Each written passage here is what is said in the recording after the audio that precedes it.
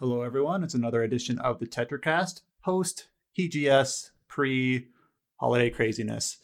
I am Brian Vitale, and joining me today are George Foster. Hi, everyone. We've got Josh Torres. Hello. And James Galizio. Hey, folks. So we're coming off the backs of 2 crazy weeks of news, a lot of it coming out of TGS, some out of that Game Japan, a few other Game Live Japan. Game Live, yeah.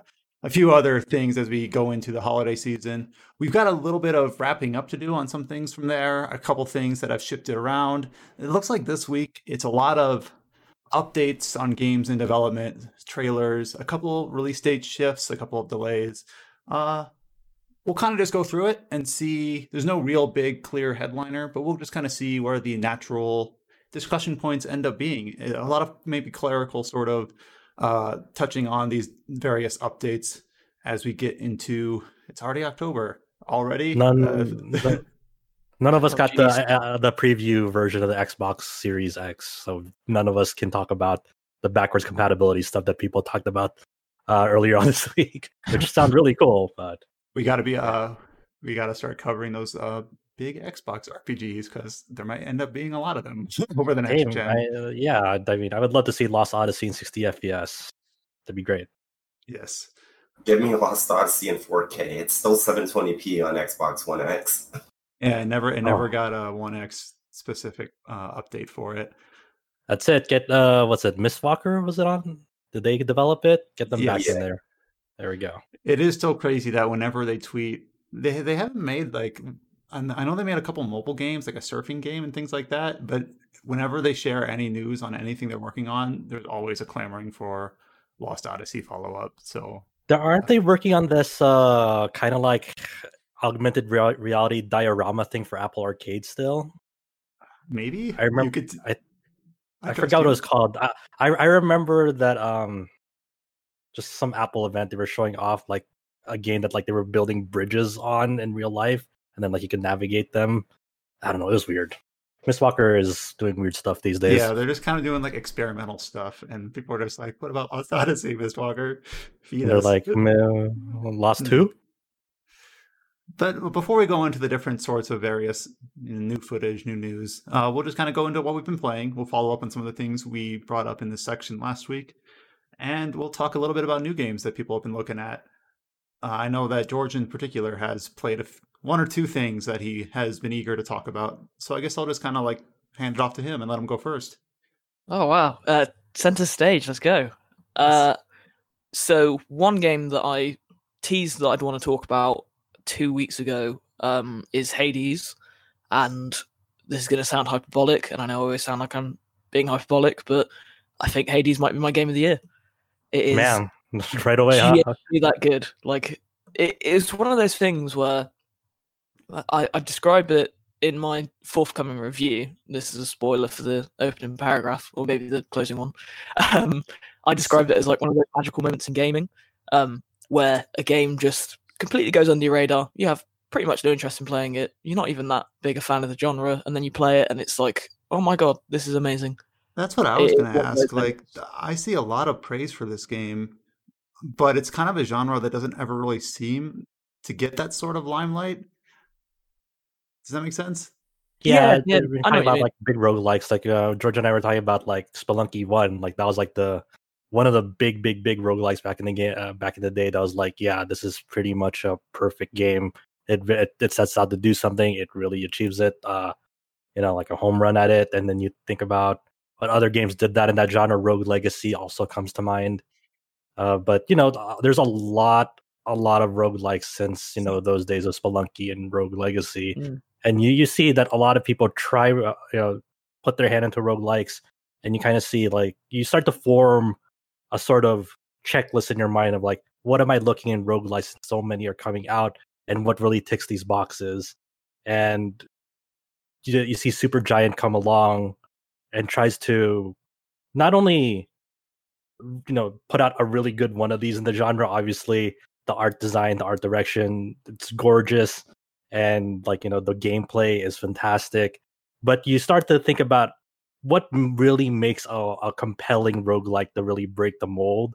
And Hades like challenges the genre a little bit by how you can make use of the cyclical nature of roguelikes into the narrative. How do you weave that into a compelling narrative that people want to see all the way through? Even though it's a very difficult game to push through, like you're motivated enough because you're interested in the characters, the overall story, the interactions, and you weave that repetitive nature of the game into fleshing out these narratives for the characters, the cast. It's like you kind of have a winning combination, as well as there's enough variety in the gameplay to make each run feel fresh. Like you'll never have the same run twice because you're either using a different weapon or you're getting different boons, and you're going through like different sets of like enemies and enemy patterns, and trying to compromise with what you got in that run. So George, are you playing on Switch, or what are you playing on, or what have you? I'm playing on the Switch version. The thing is with the Switch version, there are some slowdown issues, but like nothing too major, but enough for me that I'd want to play it on another console if it eventually gets there. Like if they announce like a PlayStation port, I'll be right on that. But the Switch version works very well for the game's roguelike nature. Like at the moment, I'm picking it up like once every morning. I'll try and do a run, whether I'm successful or not. It's debatable, but then I'll put it down, then play other games, and then I'll jump back to it every now and again. But do you find the text size on the Switch version a bit too small? Not too small, no. Okay. I mean, I haven't heard that issue, but like I've heard it here and there, but I was wondering in your case if you found it too small. It's sort of the perfect port in my eyes. It's like besides the slowdown issues, you could tell me that it was made for the Switch, and I'd believe it. Do you feel like you're cheating on Spelunky 2? Yes. Oh my god. This is something I wanted to say. Like 2 weeks ago, I was like, "Oh, Spelunky 2 is just like the best game. Like this is all I'm going to play for weeks." I haven't touched Spelunky 2 in maybe a week now. But yeah, since I said that, I haven't gone back. I've briefly gone back to it, but I started just getting really frustrated with it. I hit that sort of wall where I was like, right, I am just not getting better at the moment. I'm going to go back to it. Well, maybe even like soon. Now that I've said it, like it is really good still, but then it doesn't really do. It sometimes feels like Spelunky 1.5 to me, which Josh had the good point last time we talked about it to say like it doesn't need to be something brand new, and that's good, but like it isn't a revolution. It isn't like, okay, this is completely different from the first game. It is still Spelunky as you know it, but then Hades comes along and does something completely different, does something amazing with its story and characters, and that has just like kept my attention. Yeah, that's definitely the power of narrative in that genre, because like I picked up the Steam version of Spelunky 2 finally, and I got to I'm still trying to get through World 2. That's the most I've gotten to, but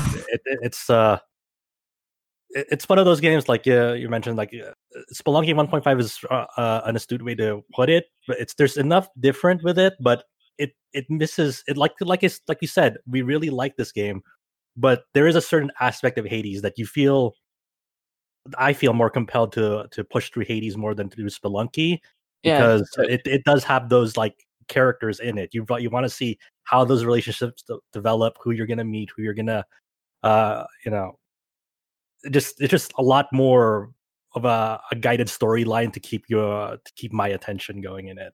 For those that have played, like I haven't played Hades, can you kind of give me just one sentence to explain like how it puts that roguelike cycle into its narrative? Like for instance, Adam, when he was discussing Star Renegades, basically kind of said that the story hand waves it, basically saying that each run is a different parallel universe, which kind of feels like, I guess that works. It's not really that interesting. So what does Hades do that makes it, you both talk about how it ties into the story. So what does it do to make it feel like really compelling in that way?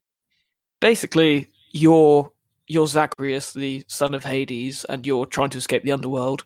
And since you're in the underworld, whenever you die, you're not really dead. So you just come back again. And each escape attempt builds on the narrative a bit more. So you find out why Zagreus wants to escape, and you find out the motives of other characters, and that happens every single cycle.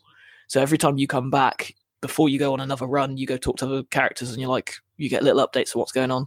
And like, it's just, they're also like fascinatingly written. Like I quite like Greek mythology anyway, but this is sort of the perfect implementation of it. That's really clever. I love all these characters. Yeah, it is.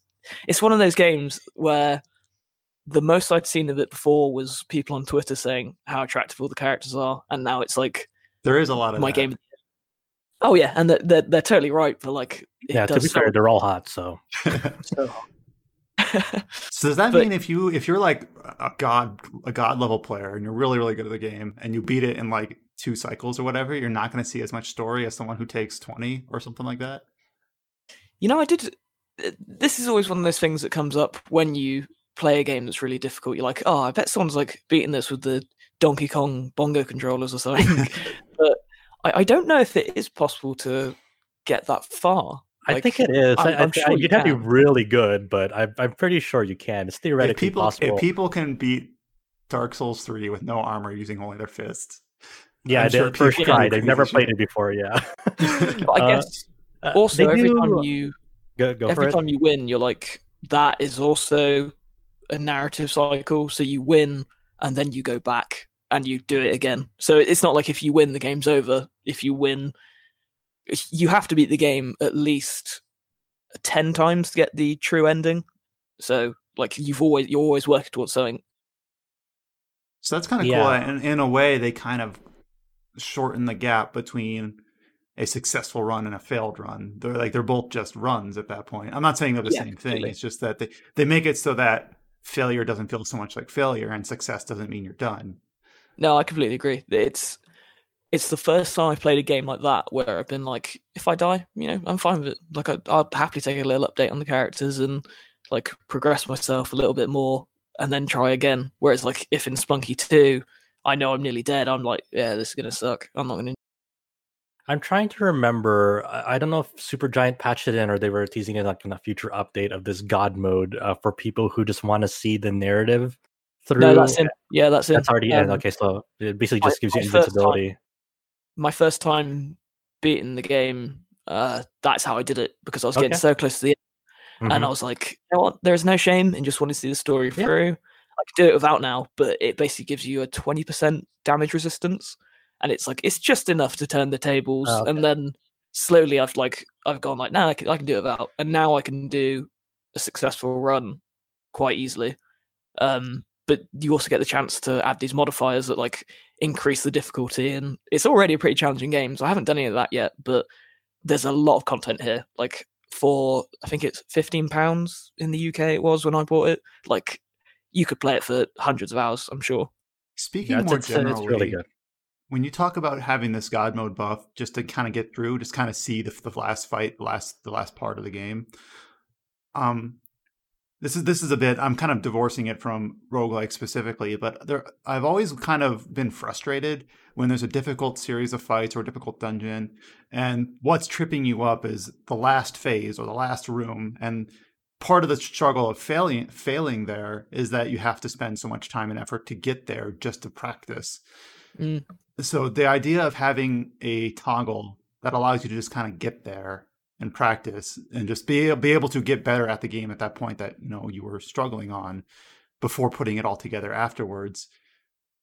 I think it's cool that more games are incorporating these sorts of accessibility options, because that is like, I enjoy like, I don't play like a lot of games like on Yeast Nightmare mode or things like that, but I still pump my fist when I finally beat Gehrman at the end of Bloodborne, without using any cheesy tactics and things like that. Yeah, I'm sort of the same where I don't think I ever play a game. This isn't a brag. This is an annoyance of mine that I will have to play a game on normal or above. Like I want to play it as it's intended, and I cared so much about these characters and seeing it through that I just said, you know what, screw your pride, just get through, and then you can always go back and do it. And there's no shame about it either. It's not like something spring to mind like Metal Gear Solid 5's Chicken Hat or this is an old one, but in Splosion Man, if you died enough times, you could like give yourself unlimited lives, but you'd have like a bigger butt or something like that. Like there are so many examples where I know that's a weird one. I can't even remember that, but there's so many examples where games go, oh, you wanna finish this game? Like, you wanna finish this game you paid for? You big crybaby? Okay, well, you look stupid now. And in Hades, it's just like, yeah, cool, like, do what you like. I don't know, the one I think of is one of the Retro Studios Donkey Kong games. When you put on the God mode, you have like the silver ape of some sort. I forget if you become the silver ape or the silver ape like leads you. What's this, Tropical Freeze? It's either that. Maybe it's both of them. Go ahead, James. Yeah, I was gonna say, I remember, I'm not sure if it actually changed how you looked in game, but I do know that one of the Wolfenstein reboots, like the easy mode, had the character at the select screen like dressed up like a baby. Oh yeah. Well, that's a callback to the original. Yeah, I know. 3D, but it's kind of weird because they don't really mean it. I don't think really like super disparagingly, but I think sometimes they can be read that way even if the intent wasn't there. So it's kind of cool that they just make it completely unambiguously fine in Hades. They're just like, here's an option for you. Take it if you want it. There you go. That's it. No judgment. No snarkiness. No leering or sneering, I guess is what I meant. The one that comes to mind, like when I think about like unique easy mode, easy difficulty modes, is Bayonetta's where you can play it one-handed. That's what I remember when it comes to that. There's a difficulty mode in Bayonetta that like automates pretty much all your combos, so you can just play it one-handed. Well, is there meant to be like a connotation there? I mean, you could take it however way you want. Maybe how you want. Yeah, I mean, so maybe it's also for people like disabled people who only have one arm. Maybe it helps them. Yeah, Brian. Oh yeah, that's what I meant. Totally. This is a good segue. A game that should have a difficulty option that doesn't, that I'd also like to talk about. Oh, it kind of does. I've ruined my segue. Whatever. Crash Bandicoot 4 is the we've had worse segues, so it's fine. That was pretty bad though. Crash Bandicoot 4 is another excellent game that I've been playing. It's about time. It is about time. And it's so difficult.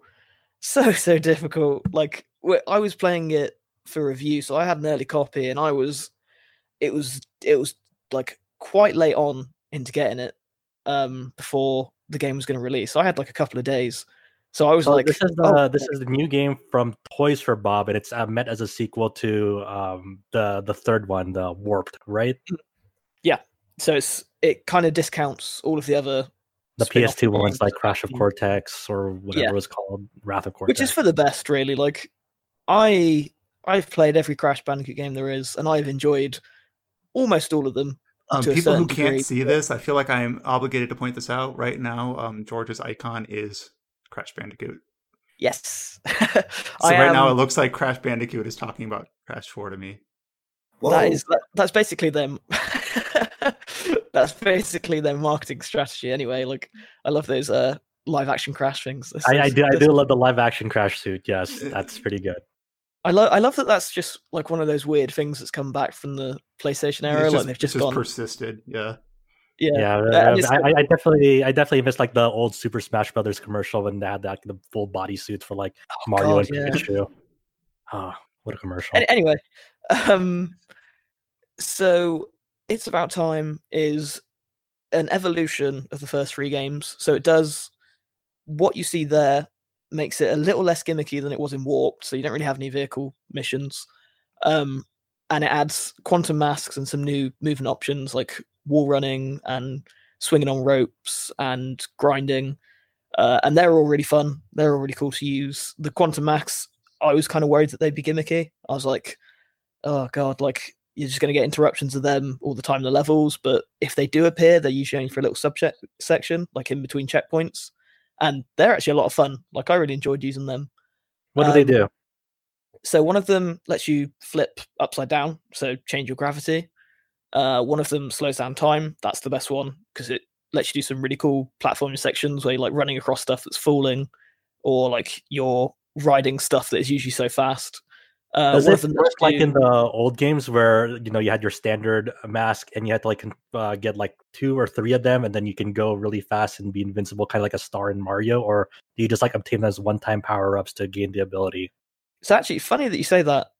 Aku is still like your health meter. He is separate from all the other masks. You only find him in crates. these masks appear like they're always at a set destination because they're sort of like they're almost like set pieces to the level, so you can't go, okay, I'm going to use this now. Like the game chooses when you do it. But funnily enough, I'm thinking back, I think I only ever had that happen where I got 3 of those in a row and could go super fast. I think that only happened to me once. Huh. Like, yeah, and that speaks to the game as well, because my God, the biggest talking point to this, in my opinion, and it's not a bad thing, is that this is one of the hardest platformers I've played. Wow. Like, it is really hard, really challenging. In a good way or a bad way? Well, it's mostly really good. It's mostly like feels like it's there for the Crash fans. It feels like it's there for platformers. And then there are a few times when it's like, okay, I'm enjoying this less and less, and I'm more stressed out about playing this. Like, there's one level, the last level of the game, I had a death total of 40 deaths, and like I looked at that with shame. And then someone put on Twitter the other day, they were like, oh yeah, my death counter went up to like 120 on this level. And I was like, oh my God. Like, maybe I'm not so bad. It is brutal. Like, this is when I said, oh, it doesn't have a difficulty meter, but it should. That was a lie, because it kind of does. You get the choice between a modern mode, which basically removes the life system completely. Like, you just have checkpoints. It tells you how many times you died, but there's no lives to it. And then there's the classic mode where you like collect lives by having 100 Wumpa fruit, and then every time you die, you lose a life. And I can't imagine doing it on classic mode. I died at least 4 or 5 times in every single level. Like, you get a hidden gem for doing the levels without dying. I think 3 or 4 times, and I never got that gem because every level is just so hard. It's I guess it's a bit different for me because I played it under sort of like a time limit. So I was like, okay, I need to get this done and get this reviewed. Yeah, so that extra like stress on you every time you die. Yeah, exactly. So every time I die, I'm like, okay, you set me back like 5 minutes of my life. Come on. And I've gone back now and played it just going through and having fun with it. And it is still really difficult, but I would view it as less of a bad thing. There's also like a few quality of life things that they added, right? Like I remember they have like this little cursor that at your rear, so like you could judge where you're exactly gonna land. So it'll have like a little circle, a reticule on the ground, so when you make a jump, you're not misjudging the distance. Yeah, and it is necessary for some of these bits. Like, I turned it off after a while because it sort of became distracting, only because I've played so many Crash games before that it's like I'm used to it not being there at all. But I think it's stuff like that, like, that makes it a bit more accessible. But then there's definitely a skill level here. Like, I think there's a ceiling. I don't think anyone's gonna be able to play this. Like, and that's weird because it's a Crash game. Like, the N. Sane trilogy was sold so well because like everyone likes Crash, and then it's about time. Even like up to the second level, I was dying, and I'm pretty good at platformers. I like them a lot, and this was just so challenging. And there was this weird moment. This is completely off the cuff, but I didn't mention it when I reviewed it, and I'm annoyed I didn't. But there's this weird moment where you're playing as Dingodile. You can play as some alternate characters as well, but they're not really worth mentioning. They're only okay most of the time. And like, this thing blows up in the distance, and he like audibly swears. He calls them bastards. I'm like, what am I playing? I don't remember Dingodile speaking, but maybe I'm just, my memory's fuzzy from like the most recent Crash I played was like maybe a year or 2 ago. I did the first Crash game on N. Sane Trilogy. Well, I think he speaks in Warped, and it might be Cortex Strikes Back. No, it is Warped. He speaks in Warped, but like, he never swears. It's a Crash game. Okay. It was just this really weird moment. I just sort of put our controller down. I was like, am I hearing that right? And he swears again later in the game. Like, for the life of me, I can't remember what he says. They've done Dingodile dirty. Yeah, it's just weird. But yeah, such a, like, I've had a really good couple of weeks of games. Like, that is Crash 4 is a game I've wanted for so long. Like, even before it was announced, I'm like, God, I can't wait for new Crash Bandicoot. I think I've said it on the podcast like a bunch of times. Like, oh, I can't wait for them to say this. And like, I've got to play it and look at it critically, and that was really cool. I remember, Toys for Bob is in charge of this, but Vicarious Visions also worked on it a bit with like these visual filters or something for this game. Did you get a chance to check those out? So every level has they're called inverted modes, and you'll knock them after doing the second boss of the game. And they're a good incentive to replay levels, but I'd be lying if I said they were like really compelling. Like it flips the level, it makes them inverted, but it also like adds a visual effect, and there's only a few that are really that distinctive. Like quite a few of them blend together, and some of them are just repeated. So like it's obviously for someone who's probably going to replay all the levels anyway, it's it's cool to have, but personally, like they didn't do too much for me. Okay. I think mirror mode's kind of a classic sort of playtime extender for platformers. It's one of those things where it's just like some people who just like adore the game and want to get every like drop of goodness out of it will probably love that. I guess by that mark, then having that but a little bit extra is a good thing. They make a good Crash game. Yeah. Have you played every Crash game between 1 through 3 through all the Vicarious Visions, or who made all the ones that like were the Crash games in the aughts, like all the Cortex ones? Traveler's Tales made quite a few of them, and then at the very beginning at the PS1 was Naughty Dog. Then it went to Traveler's Tales, right? I think so. Yeah, that was for Wrath Cortex, and then I can't for the life of me remember who made Twinsanity, but I have played all of them. Besides the mobile one that came out, like the second Nitro Kart on mobile. I've even played like the really bad Crash. Well, they weren't that bad, but they weren't Crash, like Crash Titans and Mind of Mutant. You fake fan? I'm just kidding. Fake Crash fan.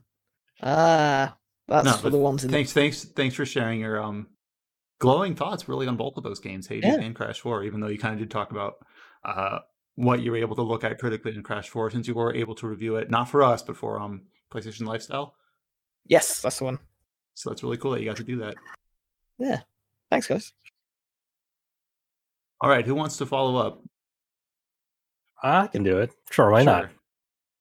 All right. So one of the bigger one of the bigger releases this past week in the RPG space was Genshin Impact. That's the new open world action RPG from MiHoYo, a Japanese developer studio. They've recently, their most notable one before this was a mobile action game called Honkai Impact Third. And much like how Honkai Impact Third was basically Bayonetta, it was a very character-driven action game that you had witch time and you instant dodge. It's like the inspirations were there. It's a really solid mobile game, and I tried it out.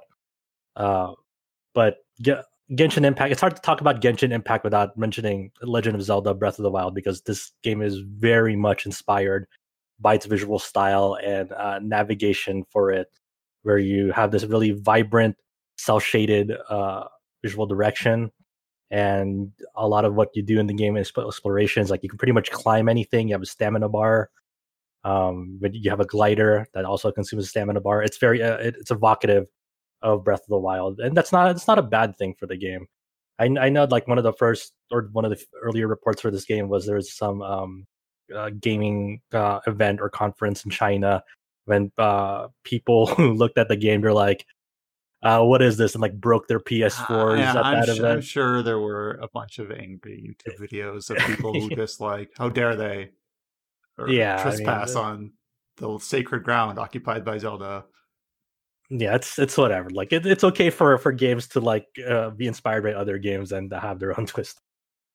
This is a weird one because it's an entirely free game. Like it's free to download. Obviously, it'll have microtransactions in it, but just to get your foot in the door, it's free to download, and there's like a full-fledged game that you can put a lot of hours into. There is a gacha system in the game where you can roll for characters and weapons and whatnot, and they'll give you some free currency to get you started, but you don't really have to engage with that system if you don't want to, because they give you characters fairly early on as you progress through the main story, and it's perfectly fine to just play with what you've got and not engage with that system.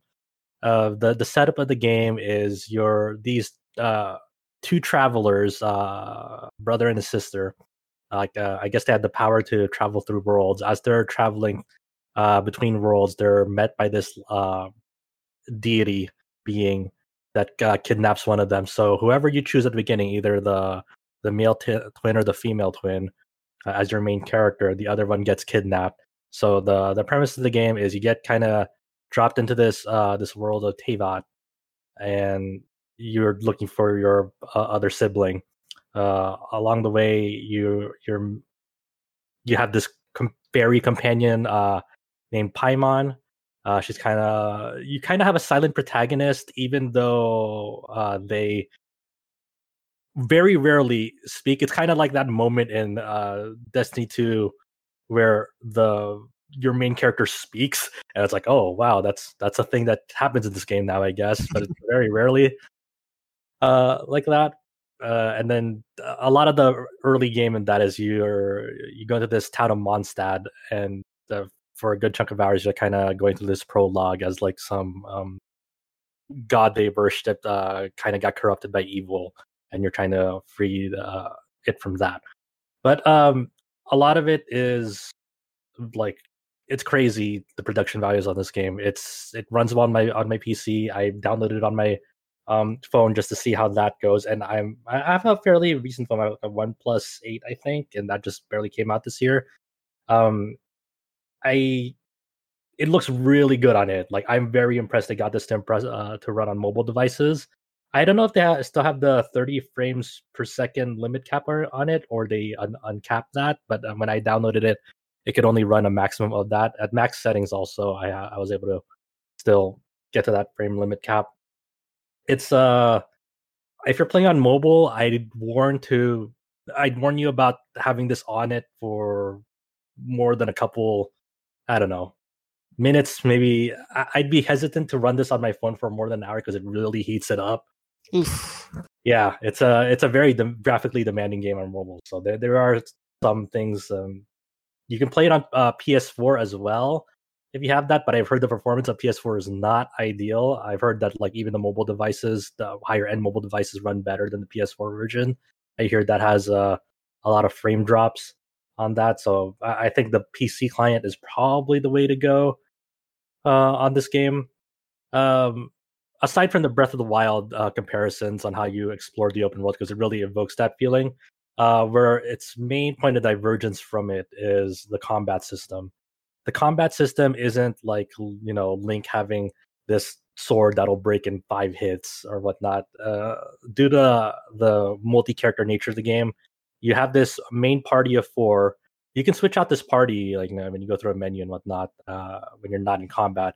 But you have this main party of 4 that you can switch out at will. They have like a 1-second cooldown whenever you switch characters. But every character is assigned a weapon and an element. So your main character has a one-handed sword and the wind element. The archer you meet early on, she's a fire archer. Then you eventually get a one-handed dude that can freeze things, and a woman, a mage that can electrocute things. And then there are other characters that you get along the way, and that you can roll for that all have either the element of they have all weird fantasy names, like fire is pyro, cryo is ice, dendro is wood, geo is earth, etc.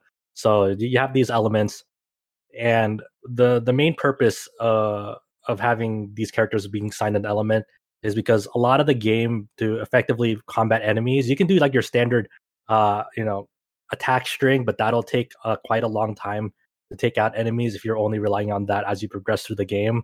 And they have one basic elemental skill and one like ultimate skill that takes some time to charge up.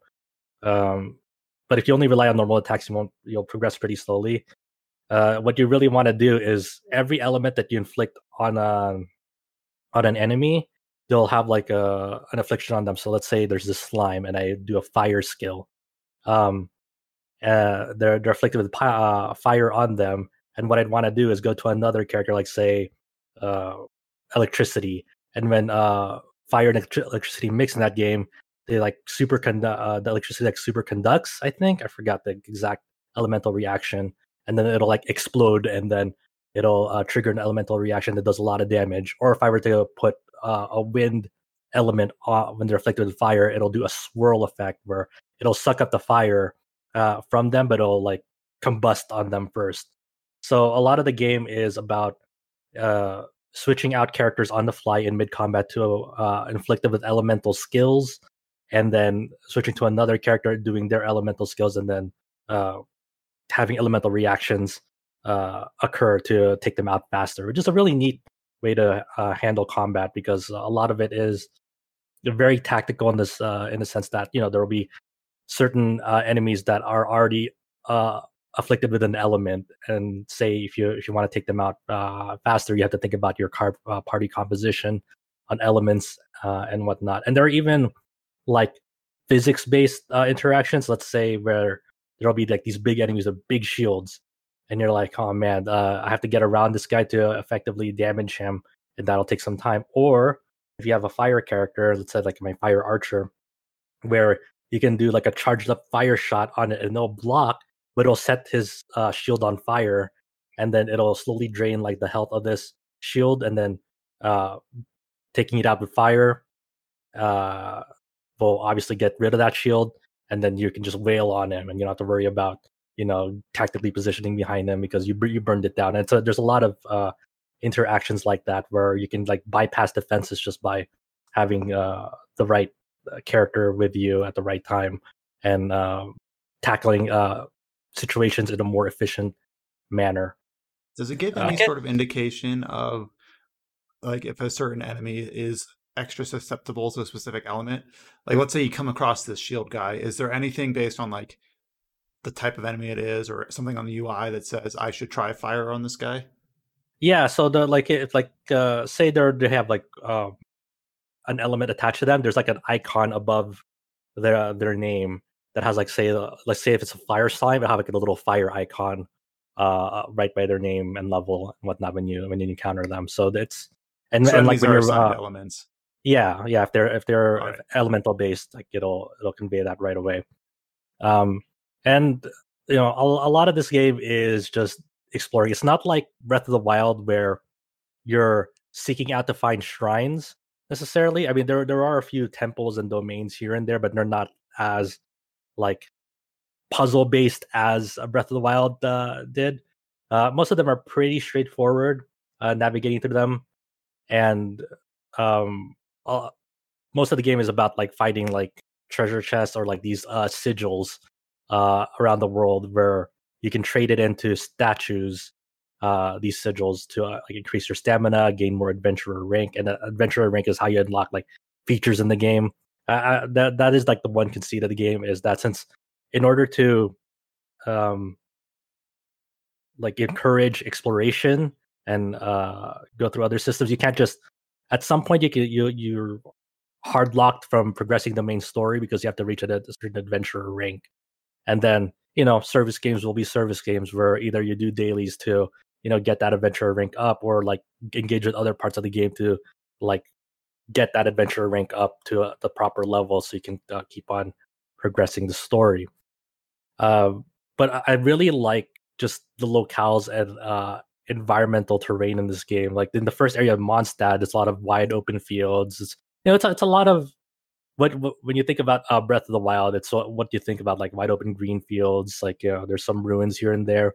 But I think where this game starts to really shine and like carve out its own identity is when you get to the next area, Liyue, and that's very like autumn fall color based. It's the structures around is very oriental, very evocative of China. It has a lot of verticality, a lot of mountains. It's just such a visual treat to like just explore around in this world. And it's a very relaxing game in the same way that I found Breath of the Wild, where you can kind of go about it at your own pace. There are things here and there that you can do that, obviously, like since it's a service game, there's like dailies and weeklies that you don't really have to engage with if you don't want to. But it's definitely just an impressive game to release for free. Obviously, the monetization is there to like buy these Genesis crystals, so you can convert them into the gacha currency, and like it'll have that aspect of it to monetize, and also just like the rates to like get like the 5-star characters is very punishing. Like so like here's a question. Go for it. If I wanted to play this, like what would be the main barriers of entry for like somebody who would want to play this for like free? Is there any sort of like stamina system which will prevent you from playing for a certain amount of time after like you've like exhausted it? Is there any specific content that you need gacha characters in order to clear? Is there like what's the deal with that? That was my question as well. Okay, so it's actually very free to play friendly. There's not really any barriers from just like picking it up and like not worrying about 5-star characters or stamina system. There's technically not a stamina system when it comes to like freely exploring the world and progressing the main story. There's no stamina system in that. There is a stamina system in like the resin system, where you have these like resin where you expend them, and then one refills every 8 minutes, and you expend them through different ways. One is you'll eventually come into these things called ley lines, where you activate them, and then you'll get surrounded by enemies. You take them out, and then they'll open like these flower petal things called revelations. And to open them, you have to spend that resin stamina thing to open them, and you'll get like money or experience items to level up your characters.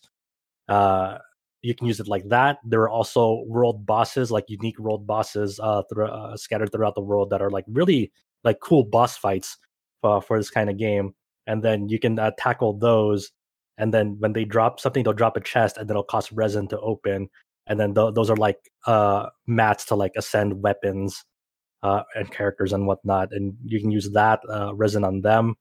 Once again, this resource fills over time. You don't have to like you're not really blocked from like playing the game at all after you've expended them. You can still continue on with the main story exploration and whatnot. So that's the only form of like stamina system in the game. Other than that, you're free to do whatever you want at your own pace. As for gacha characters being when you get to the end game part, there is like an end game at the moment called like the Abyss that you can do. And it's not really like it's only for really try hard stuff. Like you'll get like some nice materials out of it, but like what you're really limited on is time there, because they're like time trials where you have to take out these enemies and they become tankier the deeper you get into the Abyss. Obviously, there are characters in the gacha that are more powerful, like the 5-star characters have higher base stats as you level them and whatnot. But they're real gacha characters are really only, like I say, necessary for those things.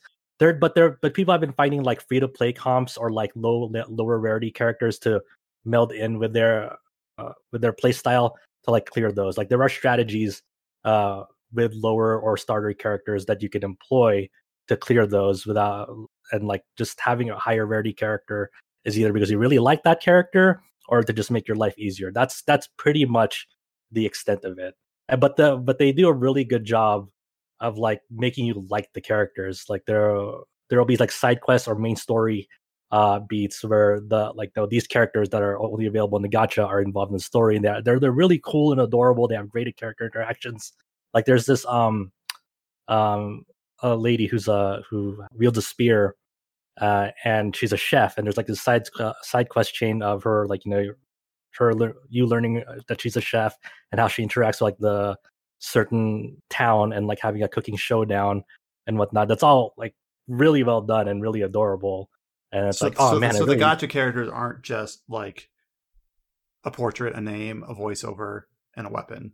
They actually have like arcs and stories behind them. Yes, yeah, they're actually really pretty cool. Involved. Yeah, it's like a lot of the characters, like even in the first main story arc, are like they're from the gacha, but they're pretty central to the story. And there's also like trials for them, like Venti, one of the 5-star character that launches with this game, like in the banner and whatnot. Like you can try him out for free for a limited time, like for say the next few weeks before his banner goes away, where you're just like, okay, like I might never roll this character, but I at least want to try him to check him out and whatnot. And they let you try out these characters for free. And even in the main story, like Dillik, this badass fire swordsman, like for a dungeon, you can try him out for free.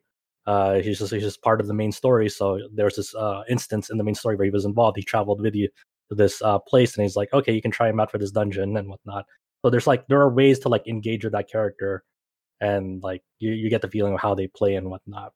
So I have one question and then 2 like follow-up comments. The question's a simple one. Does this game have any multiplayer like components to it, or no? Is it all single player? There is co-op in this game. When you reach Adventurer rank 16, just a few hours into it, you can co-op with anyone and freely explore the entire world together, or be as far apart as you want to be. Just find like solving like open world puzzles and taking on out world bosses. The only limitation to co-op is that you can't like progress like the main story together, or like do any like guided quest lines, but there's still a lot to do out in the open world separate from those. And if you just want to chill out together in the open world as well, there's still like a lot to do out in the open world separate from that. So it's a fairly flexible co-op system, especially if you want to like tackle like a world boss together that's like pretty tough on your own and you need help. And I think it's up not to like it's all like based on friend system and session based. Like I'm not going to log into this and then play with randoms. Like it's not that sort of game. Yeah. It's definitely with friends. You're just not like unless you're just adding randoms. But no, you can join up with your friends. I think it's like up to 4 people, and they all use a single character. Gotcha. And then my 2 follow-ups are, one, I do like it to see what sort of tools that games use to try to encourage players to change characters, to change weapons, to not just find the most effective 5-hit combo and do that over and over, like how you were discussing the elemental system. Mm-hmm. The 2 that I was thinking of was Fey Tactics has an elemental system, an indie game that released earlier this year, where certain creatures will have a mana barrier, and basically all damage to that barrier will be halved except for whatever element they're weak to. So you better have kind of your bases covered. Mm-hmm. And then also, this is kind of a weirder, more softer implementation of that sort of thing. But Final Fantasy VII Remake kind of encourages switching characters based on how the aggro mechanics work. If you play as the same character, and also the ATB mechanics, because your allies won't use their abilities to the best that they should be unless you are constantly switching, and you're trading off aggro, you're using up your ATB bars. I know some people would really, especially in Final Fantasy VII Remake, you kind of saw this criticism where they just kind of want to play as their favorite character and they don't want to switch up, and they criticize the game for that. And I do think that it can be possible to go too far. I do think that the aggro mechanics in Final Fantasy VII Remake can kind of be a bit silly. How strongly, as soon as you switch to, for instance, Aerith, you just want to cast a few spells, then all of a sudden the enemy's like bearing down on you because it knows who the player is controlling. But I do think that having some sort of system that encourages being able to, or that you are most effective when you switch characters often, or switch weapons or elements or whatever the system is in the game. I do think that is a good thing in general, in principle. Yeah, and this game has like a lot of that. Also, like if you think about party compositions, it doesn't also have to be for combat. It can also be for exploration. Like there are definitely like elemental affinity bonuses. Let's say if you have like 2 wind characters in this party setup, if you have 2 wind characters in that party, like your stamina, you'll move a little bit faster, and like stamina consumption will be reduced. And then it's just like, oh, this will be handy for like just exploring around and climbing places and whatnot, because I get to move a little bit faster and I'll be able to climb higher places because or glide to farther places because it's reducing my stamina consumption. So there's a lot of like consideration. If you get in battle with that, let's say so when you're exploring on the overworld or the world map or whatever you would call it in this game, is it still that you have a party of 4 characters? Yeah. So when they don't all appear like by you, you're switching them out on the fly. Like you still have like the same location, but they're just like being phased in, like teleporting. Yeah. Like a few JRPGs have done that, like Tales games where you play who's like in the party lead or whatever. but then is the trade-off there that if you have 2 wind characters so that you have this easier traversal, if you get into a battle, you've got 1 less element covered because 2 of them are now wind instead of having like wind and fire or something like that? Well, I mean, it depends. Like, sure, there'll be like disadvantageous, disadvantageous situations, but there will be other characters that you can have in your main party, like say like electricity character or fire character, to be like, okay, I can pick up the slack here and whatnot. So you're not totally helpless. You can also just run away from the battle and just like switch out parties real fast if you want to tackle that and be more efficient with it because it's an open world game. I think that's a nice, not too punishing trade-off to be able to say like, Yeah, okay, we're giving you the option to trade in who you want if you just do these few things, or you know where the battle's going to engage, so switch out for whatever you want to have in. My other comment that I wanted to bring up was just kind of a general one. Like, I have noticed kind of, not a ton, but more than I expected, a lot of discussion on this game from places that I wouldn't have expected it. Like, I'll follow people on Twitter that don't normally play, like I don't see them playing Grand Blue or Fate Go or whatever. Fate or but then they picked up this game, and I don't know much. I'm an outsider looking in, admittedly, on this game. It's a game I'm interested in, but I probably won't ever play. I say that pretty often, I feel like. But I just do feel like it's kind of a smart marrying of, here, we wanted to kind of do something slightly different from these kind of mobile focused, these mobile priority games, but kind of implement some of the same systems in a way that we can have this sort of fully fleshed Zelda / open world RPG experience, allow it to be free to play, have that low barrier of entry, have really good production values. It just seems like it's a very smartly made. They found a nice niche, I feel like, that not a lot of games occupy. So that I see people that have played Arknights or Fate or whatever, and then I've also seen people from outside of that sort of realm of gaming giving this one a try. So that's just kind of more of a comment on my end. Yeah, you bring up a good point that there a lot of this game, and I get it. I understand the reasoning and the perspective behind it of like trying to overcome the hump of it, like just seeing it as like a gacha game. It's like, oh, it's another mobile gacha game or whatever.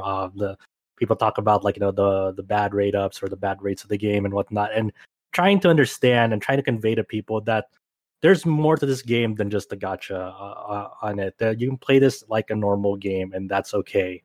Like, there's actually like a video game behind this. Like, I engage with gacha games like fairly often and whatnot, and just I like seeing what people are trying to come up with, because it's such a weird space. Like, that's not going to be like it's a morally gray space by nature, and people all have their different perspectives and opinions when it comes to the monetization of these things and whatnot. But I like seeing what people are doing in that space in terms of like what else is there besides the gacha, besides the allure of like pulling weapons or characters. Is there an actual video game behind this? What are some ideas they're either borrowing or inventing to like kind of drive the genre forward? Maybe they aren't, but I like seeing that, because as you see the progression of gacha games going forward, you kind of get to this weird point where we have Genshin Impact, where it's kind of almost like the AAA gacha game, it feels like, because yes, there's a gacha system, but it's so much more than that. And trying to get people to understand that there is more to this is challenging, but it feels rewarding that there is something that you can point to and say, no, like this can be done. Yeah, it's just very unique in the space that it occupies, and I just think so far it seems to really have paid off. I see a lot more talk about it from places that I wasn't expecting it. So I just think it's also just cool on its own. Yeah, it's also important too that like more like Chinese developers get this kind of exposure all around, because they've been working on games for forever. Like Sony's China Game Hero project does such a great job of like surfacing those like hardcore mecha and that. We've seen a few games to me, like the Journey to the West game. I forget what it's called. That the Black Wukong, I believe. Yeah, and then a few years ago at China Joy, they had that AI Limit, which looked like a really cool like action take on an action RPG. Mm-hmm. So it'll be interesting to see how much success that they're able to kind of penetrate into both like the traditional Japanese market and the overseas market. Is this Lost Soul Aside one of those as well? Yes, Lost Soul Aside. Yeah.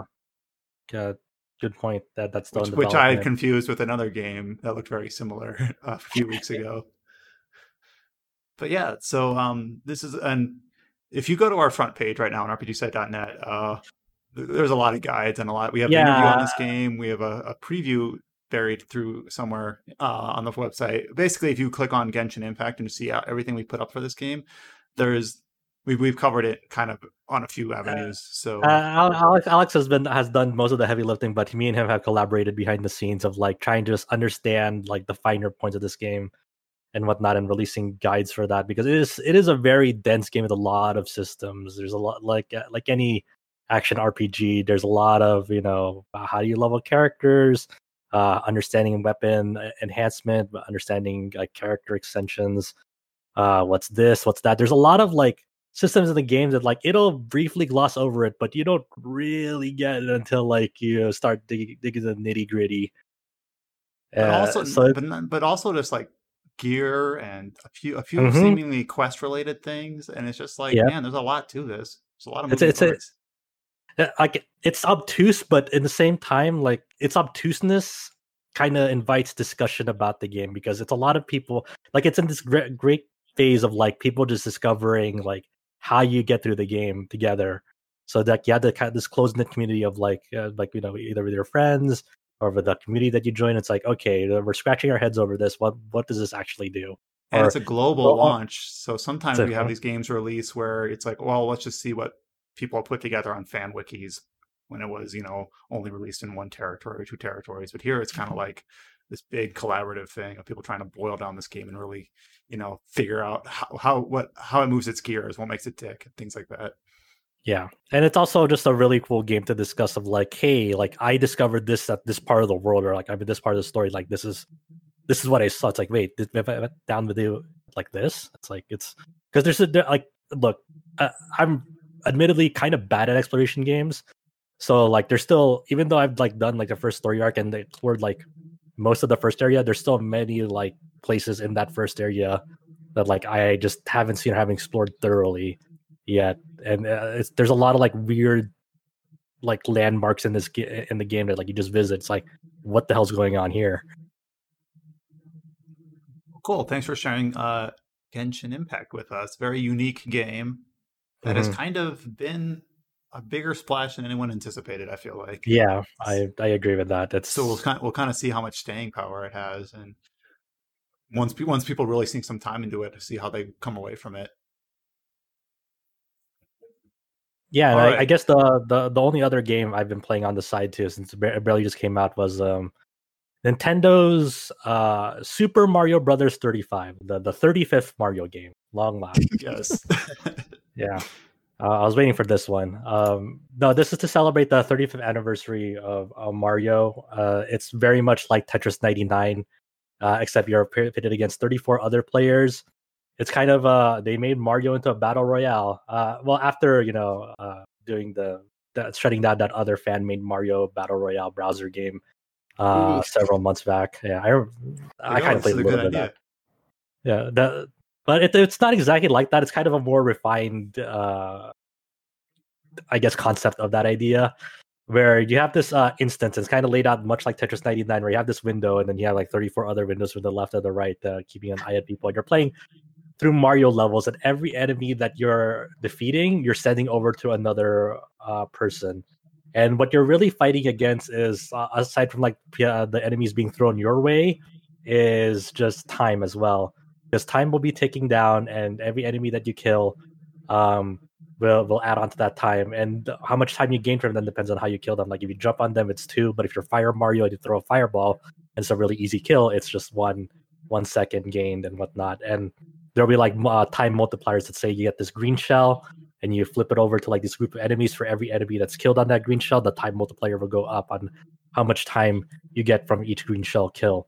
And at the same time, you're sending all those other enemies to whoever you decide, either at random or the one with the least coins, or with the least time, most coins, or your attacker. And coins in this game unlike most Mario games, are actually useful. Where you get one for every 20 coins that you get, you can spin up this item roulette, like in Mario Kart when you gain an item, and then they'll have items like it'll get you a star, or you get or you become big if you're just small Mario, or you become Fire Mario, or you have a POW block that just kills all the enemies on screen. And it gets chaotic really fast, especially how stage unlocking works. When you first boot up the game and you play just the normal mode, you only have one unlocked, and as you progress through like new stages, you'll unlock those stages to like basically open up your repertoire of like enemy pools. So like later stages obviously will have more threatening enemies. So there'll be like at a point where you're like just navigating, let's say like 2-1 or 2-2, and then you'll have like 3 Bowsers on the screen just like throwing fireballs at you because everyone decided to send a Bowser your way, you know? And like the enemy limits on screen are like insane. Like there can be like up to like 20-25 enemies at once that's sometimes on your screen, and it's just like, oh my god, if I wasn't Fire Mario right now, how the hell would I get through this? So you also have to like employ kind of like unconventional Mario strategies of like, okay, there's no way I can like survive this without taking a hit, and I'm big Mario, so I just have to take the damage boost of like just getting hit and using the invincibility period to get through this as fast as possible, because I don't have enough coins to like purchase an item and hope for the best. So it has a lot of push-pull mechanics. I think rounds can get a little too long if like you're like in the final 4, like the final top 4, because it's a lot of stalling tactics. It's definitely more of a survival game than a strategy. I mean, not a strategy, a speedrunning game. There'll be like weird strategies where people are just stalling out by just like looping through 1-2, because when you use the warp at 1-2, it's not always going to be your standard like the standard Mario warp. It's going to be like, you know, you want to warp back to 1-1, or you want to go to 2-2, or it feels random. And sometimes people will just like loop 1-2 because it's easy to get through, and you can sort of loop back to itself. So that's like a strategy and whatnot. So there's this weird like sentiment right now that rounds can feel long. There's also like a special battle mode that like ends for, you know, soon, where it has just like different rules. Like everyone has like starts off with 100 coins, and they're like dropped in like a different. Everyone starts at the same stage, but it's like at a later stage, and like the stage progression is all out of order and whatnot. So it's been really fun. It's been a very unique take on the Mario formula, because by its nature a battle royale, but it's kind of just neat to see like just the chaos that unfolds. And I think one of the really cool things about this game is that it gives you a clear indication of like what enemies people have sent you. So enemies that aren't part of the standard level, they'll show up on your game as like they're like grayed out enemies, like they have like a white filter over them, and it's like, okay, so like someone sent that enemy to me. But I think it's cool. It's cool to see like an experimental take on such an old, well-worn classic style of game. Yeah, I think like, how many ways can we excite you with something different and something that is so well known? Just like the Mario 3D All Stars collection, though, this game is only gonna be available till like March 31st, and unlike the Mario 3D All Stars collection, there's no way to like play this game after the deadline is over, the 31st, which sucks. I would like to play this game a lot more in the future, and once that deadline's done, I don't know how I'm gonna play it. So the other games, if you purchase them, obviously they're single player games, you can keep playing them. But this one basically is like a limited shelf life multiplayer game. Yep. Can we think of any reason of why you would design it that way? Nope. No clue whatsoever. I can sort of see like, okay, the fiscal year ends at March 31st for Nintendo, but I don't know why you'd like just shut off this game too. Like, even if I don't agree with it, I can sort of see the argument being made where it's like, for a single player game, you want to make it some sort of premium purchase. But for a multiplayer game, it's just like, I can't even like make the argument for them. Like, we want it to be like this sort of transient experience that everyone kind of enjoys, and it'll be that moment in history when we all played Mario 35 and had a great time. I don't know. That's like the only thing I could come up with. So we can all think back about it poetically. about how good or not good that was, depending on what you think of it. Yeah, it's really fun. I don't get it. But I'd also be super bummed out if they did the same thing with Tetris 99. I'm glad Tetris 99 is still up because I still have a lot of fun with that game too. So, James, did you have any comments on anything you've played over the last week before we start getting into the topic section? Unfortunately, I haven't. Well, I've played a ton this week, but most of it I just can't talk about because everything's embargoed. Intriguing. But I did play the final major Monster Hunter World update. So if you've been following like the post-launch updates that Capcom's had for Monster Hunter World Iceborne, they just recently released Fatalis, and he is crazy. Fatalis. So Elatrion, which was the previous monster that was added, was already like incredibly difficult, and people were actually having quite a lot of trouble like killing him because he had a bit of mechanics where you had to like meet an elemental DPS check and then also break his horn. And if you don't do that correctly, then you're basically going to wipe because he has an attack that if you don't weaken him enough is a guaranteed, well, almost a guaranteed kill unless you have like a full group doing very specific things. So everyone kind of knew that Fatalis was going to be similar and was probably going to be harder than Elatrion because when they first announced Fatalis' release date, they said that players would have to beat Elatrion first. Now, that's still true, though they kind of pulled a fast one and they made a separate Elatrion quest with an incredibly weak Elatrion that has like a quarter of the HP that you need to fight before you can fight Fatalis. So it's like technically you have to have killed Elatrion, but it's like they kind of said, all right, if you don't want to beat your head against Elatrion anymore, here's an easier version of the fight. So you can enjoy that while you then get to Fatalis and start weeping. I am of two minds about that. Like, I understand for accessibility why they would do that. It makes sense in a vacuum, except for the fact that Fatalis is so incredibly difficult, as he is right now, that it makes no sense that anyone that couldn't beat Elatrion normally should even be able to attempt Fatalis, because they're just not going to be able to beat him. It's one of those cases where it's just like, well, it doesn't make much sense. Yeah, now you're just stonewalled at the next guy. So for people who don't know Monster Hunter like by monster names, Elatrion and Fatalis are basically big evil dragons, essentially. Yeah, so in Monster Hunter lore, if you go by that, so there's Elder Dragons, which are obviously monsters that are classified, well, not obviously, they're monsters that are classified as almost akin to a force of nature, where they can cause natural disasters and stuff like that. And then there are Black Dragons, which are literally like calamitous, like they could cause the apocalypse, pure dragons. And those are a step above. And so far that just includes Gogmazius from Monster Hunter 4 Ultimate, the Fatalis Trio, Dire Morales from Monster Hunter 3 Ultimate, and Elatrion. There might be some from like Monster Hunter Frontier that I'm not like thinking about, but if I remember correctly, those are the Black Dragons as they are right now. And Fatalis was the OG one and was originally the final boss for Monster Hunter 1's online multiplayer missions.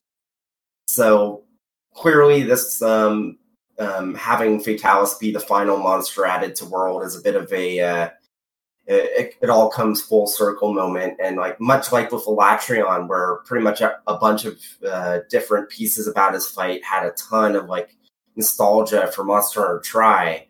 Like there's a bunch of aspects of Fatalis' fights that directly call back to the original Monster Hunter, as well as like pretty much all the Monster Hunter games through Freedom Unite. So the fight itself is very interesting. Whereas Elatrion had specific mechanics he kind of had to meet in order to not die and actually finish the fight, Fatalis doesn't really have specific mechanics. Well, kind of does, but not to such an overt degree as Alatreon. It's just really freaking hard. Like, it has the highest base HP of any of the monsters in the game at 66,000 for single player, and you only have 30 minutes to kill him. And at least on day one, he was such a difficult fight that even speedrunners were having difficulty clearing him. Like, the very first like clears that you were seeing were like at 27 minutes, 26 minutes. So even the people that are known for being incredibly good at this game were having tons of difficulty even getting their first clear. So the way the fight works is kind of interesting in the sense that it's kind of like a siege fight. And by siege, I mean, like, there's these fights in the Monster Hunter series where there's stuff like cannons, ballista, and all that sort of stuff that you can load and use against the monster. And usually they're used for fights that are not really normal. They're kind of a bit different, like you're trying to repel something, or it's a big, like, lumbering monster that's like the size of a mountain. But in this one, you've just got cannons and ballista for this regular, well, not regular Elder Dragon, but for a regular fight that's just incredibly difficult. And it's funny because there was this one skill that before this fight was basically a meme skill that nobody used.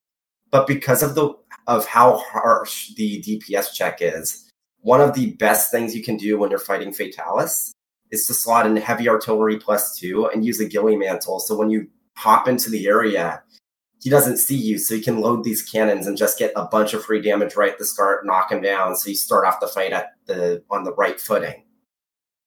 Basically, most siege fights, and I can only speak to as they were implemented in World, but most siege fights up to this point were basically considered gimmicks, like super gimmicky, not very fun. They don't really engage with the core mechanics of the game. Or I've done basically all the intro stuff leading up to Fatalis, and I've tried him a couple times. I really haven't like dove in to try to progress on him.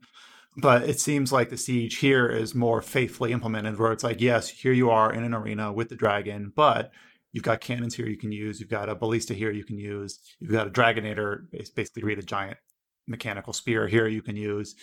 So those tools are available to you. Use them if you want. And it seems like people are learning, oh, if I slot heavy artillery, which doubles the damage these things do, and then I use other tools available to me, such as the Ghillie Mantle, I can use them even more effectively. So it feels like, in my opinion, even though I haven't cleared the fight yet, kind of the smartest implementation of siege items in a Monster Hunter fight, at least when it comes to World. I would actually agree, and I'd say that it's the smartest implementation through the series' entire history. Damn. So, one other comment I want to make is that they really kind of went whole hog on in terms of leading up to this. There was like 15 minutes of cutscene. I know some people might say cutscenes in a Monster Hunter, who cares? But they really kind of give him the Gravitas as like the final monster. They could have easily just said, like, for some of the other monsters that they added, like Safi or Safi'jiiva or some of the other ones like from the previous game post-launch, they just kind of give you like a quick like 2-minute, oh, there's a new thing here, let's go check it out. You fight it, you pick it from a list, and you beat it. Or here it's like there's really a lot of ramp, a lot of this is the climax, this is the final fight. They didn't have to do that, but they did. Totally. I would say that the entire Fatalis fight is one of the hypest moments I've ever had in a video game. Even just the area that you fight him in is so over the top and beautiful and just incredibly detailed. Like, even compared to some of the other locales in the game, it's just Castle Strayed, I think that's how you pronounce it. The arena itself has this scale to it where, like, when you first start off in the area and you're in the camp and you look down, it's just like, man, this feels like it's could be straight out of like Dark Souls. It like gives you like major Anor Londo vibes and stuff like that. And then it's when you grapple onto the Wing Drake to actually get into the arena, it's not like a cut to black and then you're just there. It like drags you all the way there into the actual arena. And like, if you're at the camp, you can even see the fight there if you're like using the binoculars or stuff like that. And there's like some incredible videos of Fatalis's super like Omega powerful like breath attack move I don't think has been named yet. So people have like had all these fan names for it, but it just shows it really move. Yeah, it just really sells the idea that this dragon literally destroyed an entire kingdom overnight. Because like you just look at Fatalis and like he looks like a regular basic dragon, and then you see his like that major move, especially if you see it from the camp, and it's like, okay, I can see how. Yeah, it's a tough job. When you've played through this game and you've killed a dozen different dragons, like what's another one? And then they're like, oh, that's the other one. Yeah, I think the thing I love the most about this fight, and I'll just be clear, it's my favorite fight in the game now.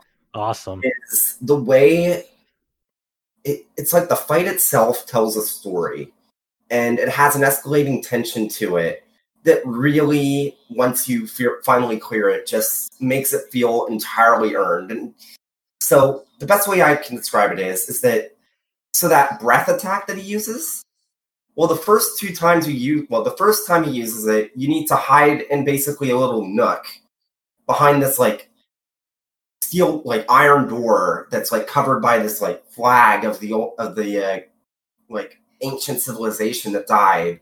You basically have to wait out there, like hiding for your life. The second time he does that breath attack, you have to actively go to the back of the arena and put up a barrier. But then every time after that, you have to run through the breath behind Fatalis. So it's like an escalating tension. You start off where it's like you can't do anything but hide.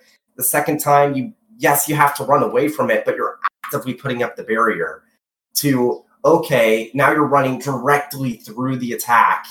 And like the phase 1 music to the phase 2 music, it's the same. Like the phase 1 music is just like got foreboding is like the best way to describe it. The phase 2 music, it still has some of that, but then you hear like a more triumphant melody and points. And then in phase 3, once things really get going, which by the way, the visuals for like when you put up the barrier is just something else, because you see the barrier getting heated. You see things around it just getting blown away. You see it fall down halfway and almost like barely hold on by the like just against the fire breath. You even see like the top part of it like just blow off. It's just like the immense like energy and the hype to the entire encounter just never stops. Yo, I'm getting excited. I want to reinstall. And I'm like, oh man, I hope I can clear this at some point. Me too. We're so far away from like getting to this point, but man, and the way he's describing it is so good. The best part of it is that, and it's not even the first time that a Monster Hunter game's done this, and it's very much a callback to the original game because it uses the original version of the song when you do it. But in the original Monster Hunter game, when you use the dragon and you're against Lao Shanlong, and I think Fatalis, it would play Proof of a Hero, or I guess the final confrontation, which was the short mix of it that didn't have the quiet lead up. It was just like the climax and then went from there. So it's like you saw something like that when you used the Dragonator against Zora Magdaros in the main Monster Hunter World story, but this is the original Proof of a Hero. And it's just, it feels incredibly earned because by the time you hit it, the music only ramps up if you land it. So by the time you land it, it's just like, okay, it's do or die. He's on his last legs. You're on your last legs. Let's do it. And like the third phase is so dangerous. Like I haven't even talked about just how deadly this thing is. So here's the best way to put it. No matter how good your armor is, you will be two-shot by this guy's attacks. Mm-hmm. And the third it's not a fight you can just like gear brute force. In the third phase, if you don't break his horn at least once, he gets buffed up, and most of his attacks will one-shot you, even at like 1600 defense and health boost +3. Oh my god!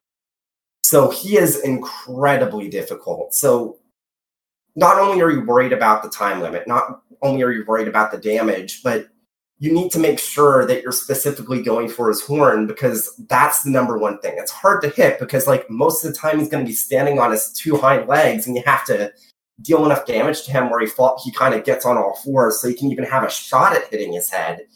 It's just something else. And especially once you finally clear it, and then the original like Monster Hunter 1 through Monster Hunter Freedom Unite, like quest clear theme just plays through. It's just, for me as someone that started playing back when that was the quest clear theme, and where the proof of the hero that they were using was the one I was used to, it's just such an incredible fight. For people that have been longtime fans, like Fatalis, people were kind of hesitant about because he never was an especially great fight.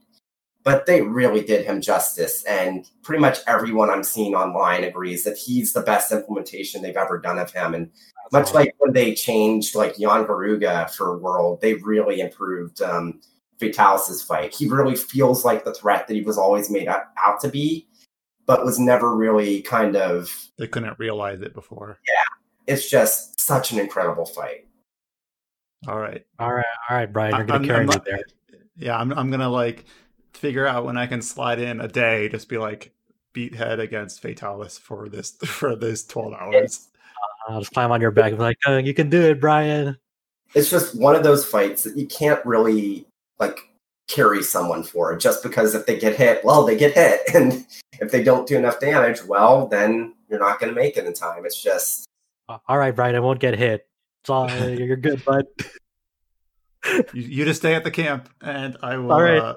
I will deal with I'll get my binoculars out. I'll spectate you. Ironically, though, it might be easiest to solo him just because of the way that damage scaling works. Like, all of the ballista and the cannons deal fixed damage.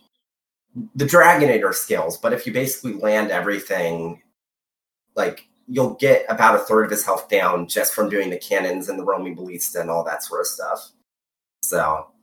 So basically, in 2-player, it's going to be, I know it doesn't scale quite like this, but 1/6 of his health.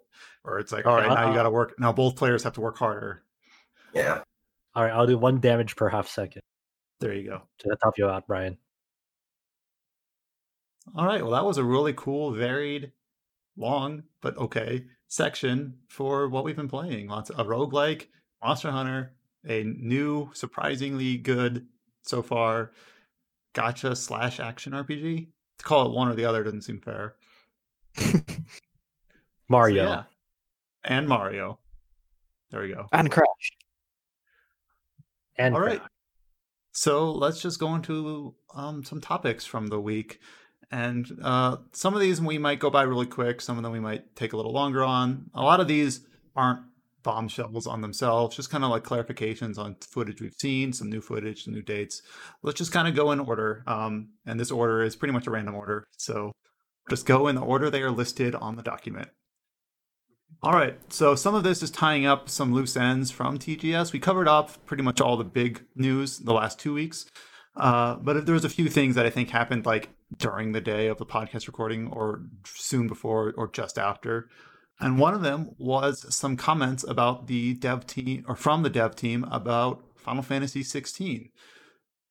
So there was an interview, or not an interview, there were just some comments made from producer Naoki Yoshida alongside some other Square Enix execs about what they showed in that initial trailer for Final Fantasy 16. So some of the comments here that I thought were interesting is that they made a reply to where people were talking about the visual presentation of the game. At the high end, people said, it doesn't quite look as good as, other next gen showcases that we've seen so far. And at the low end, people were saying, I thought this was another expansion to Final Fantasy 14 or whatever, which is a little bit like, it doesn't look like that. But basically what they said is that, let's see if I can find the actual quote here. They said, we haven't done any optimization or tuning with it at all. So it's quite troublesome, especially when it's going to be compared with titles that are coming out soon. However, they felt, and this is Yoshida talking, that if they did like a pre-rendered CG trailer, they would get comments like, see you again in 2035. And he specifically calls out Americans here. So basically, he said that they wanted to give, and this game has been in development seemingly for several years now, since the launch of Heavensward, because that's kind of the primary team behind it. So they wanted to give a very faithful, this is how it looks as it is right now, gameplay focused trailer, despite the shortcomings that they haven't had the time to really tune it up visually, that the sort of things that you do as you go towards release. So they wanted to give basically something that was actually moving, actually representative of the game. Go ahead. Yeah, I really think that's it was smart to address this, and I really like Yoshida's perspective on this. I think he also made a comment that, like, instead of a flashy like 3D CG trailer or teaser or whatnot, he wanted to give people a taste of like what it actually looks in engine, in motion, what the gameplay will look like, just straight up like for an announcement trailer for this game to provide that much info and like just present the game as is. I think people should be more excited that like they went ahead and did this instead of like a 20-second or 30-second 3D CG trailer of like, you don't know how the game's gonna play. But I just think I'd rather see more game announcements be like this, of like, this is what the game actually looks like, and this is what you're going to see when you play the game. Yeah, and completely. Then, I like how they have the bravery to do that. Mm-hmm. Go ahead, George. I think as well, like, it looks... Well, we've only obviously seen like the briefest of... Well, not even brief, but we haven't seen how detailed like the game mechanics are at the moment. But like, it looks so far like it's going to play quite differently to what we've seen in Final Fantasy. So I think it was smart to get that out of the way as well. Like, there's clearly a bit more of a action focus, and to showcase that like up front, I think that's smart, because that's got me hooked straight away. And for the people who are eventually gonna be like, oh, what, this is gonna play really differently, like, they've shown us that. Like, we have some expectations now. It's interesting to see the sort of speculation that you get on a CG trailer where people are wondering like the lore connections, the characters, what's going on, where now when you have this, people can say, are there party mechanics? How do the icons fit in? Like, you can actually have gameplay focused speculation, which you couldn't have before. And then they do mention that there is a plan that before the end of the month, before the end of October, they do plan on launching a teaser site, which would give some detail about the characters in the world. But they say that there aren't going to be any major new announcements until next year, which I think is, fine. But it seems like they haven't stated this outright, I don't believe, but it seems like they're trying to give the impression that this game has had some time put into it. It's pretty far along. It's not 2035. We might see this within the first couple of years of next gen's release. Obviously, they have not nailed down a date, and that is some speculation on my part, but that seems to be the sort of message that they're trying to put across. Another comment I have is we saw some of this also from the other side of the world when CD Projekt first showed off Cyberpunk. They were I don't know if you remember this, E3 2017, I believe, maybe 18, where they had like disclaimer upon disclaimer saying, here is the game as we have it now, but it might not be representative. They had it before the behind the scenes showing. Then when they revealed it on YouTube earlier or later that year, they had a big like disclaimer either at the front or the end of that message. As you kind of see the trepidation where developers are hesitant to show games in development because they realize things are going to change, and some people are not going to take that well. A lot of people don't know how game development works. That's the long and short of it. Of like, a lot of the people on the internet are just like, what they always think what they're seeing is like going to be 100% the final product, and it's like, oh, it looks so early. This looks like shit. What the fuck are they doing? And it's like, dude, this is still a work in progress. Like, there's still a lot of things to be done. They already told you, like, no, fuck, what the fuck are they doing? It's like, and one thing, obviously I'm not a game developer, but I understand that I don't know what I don't know, and I keep that in the front of my mind.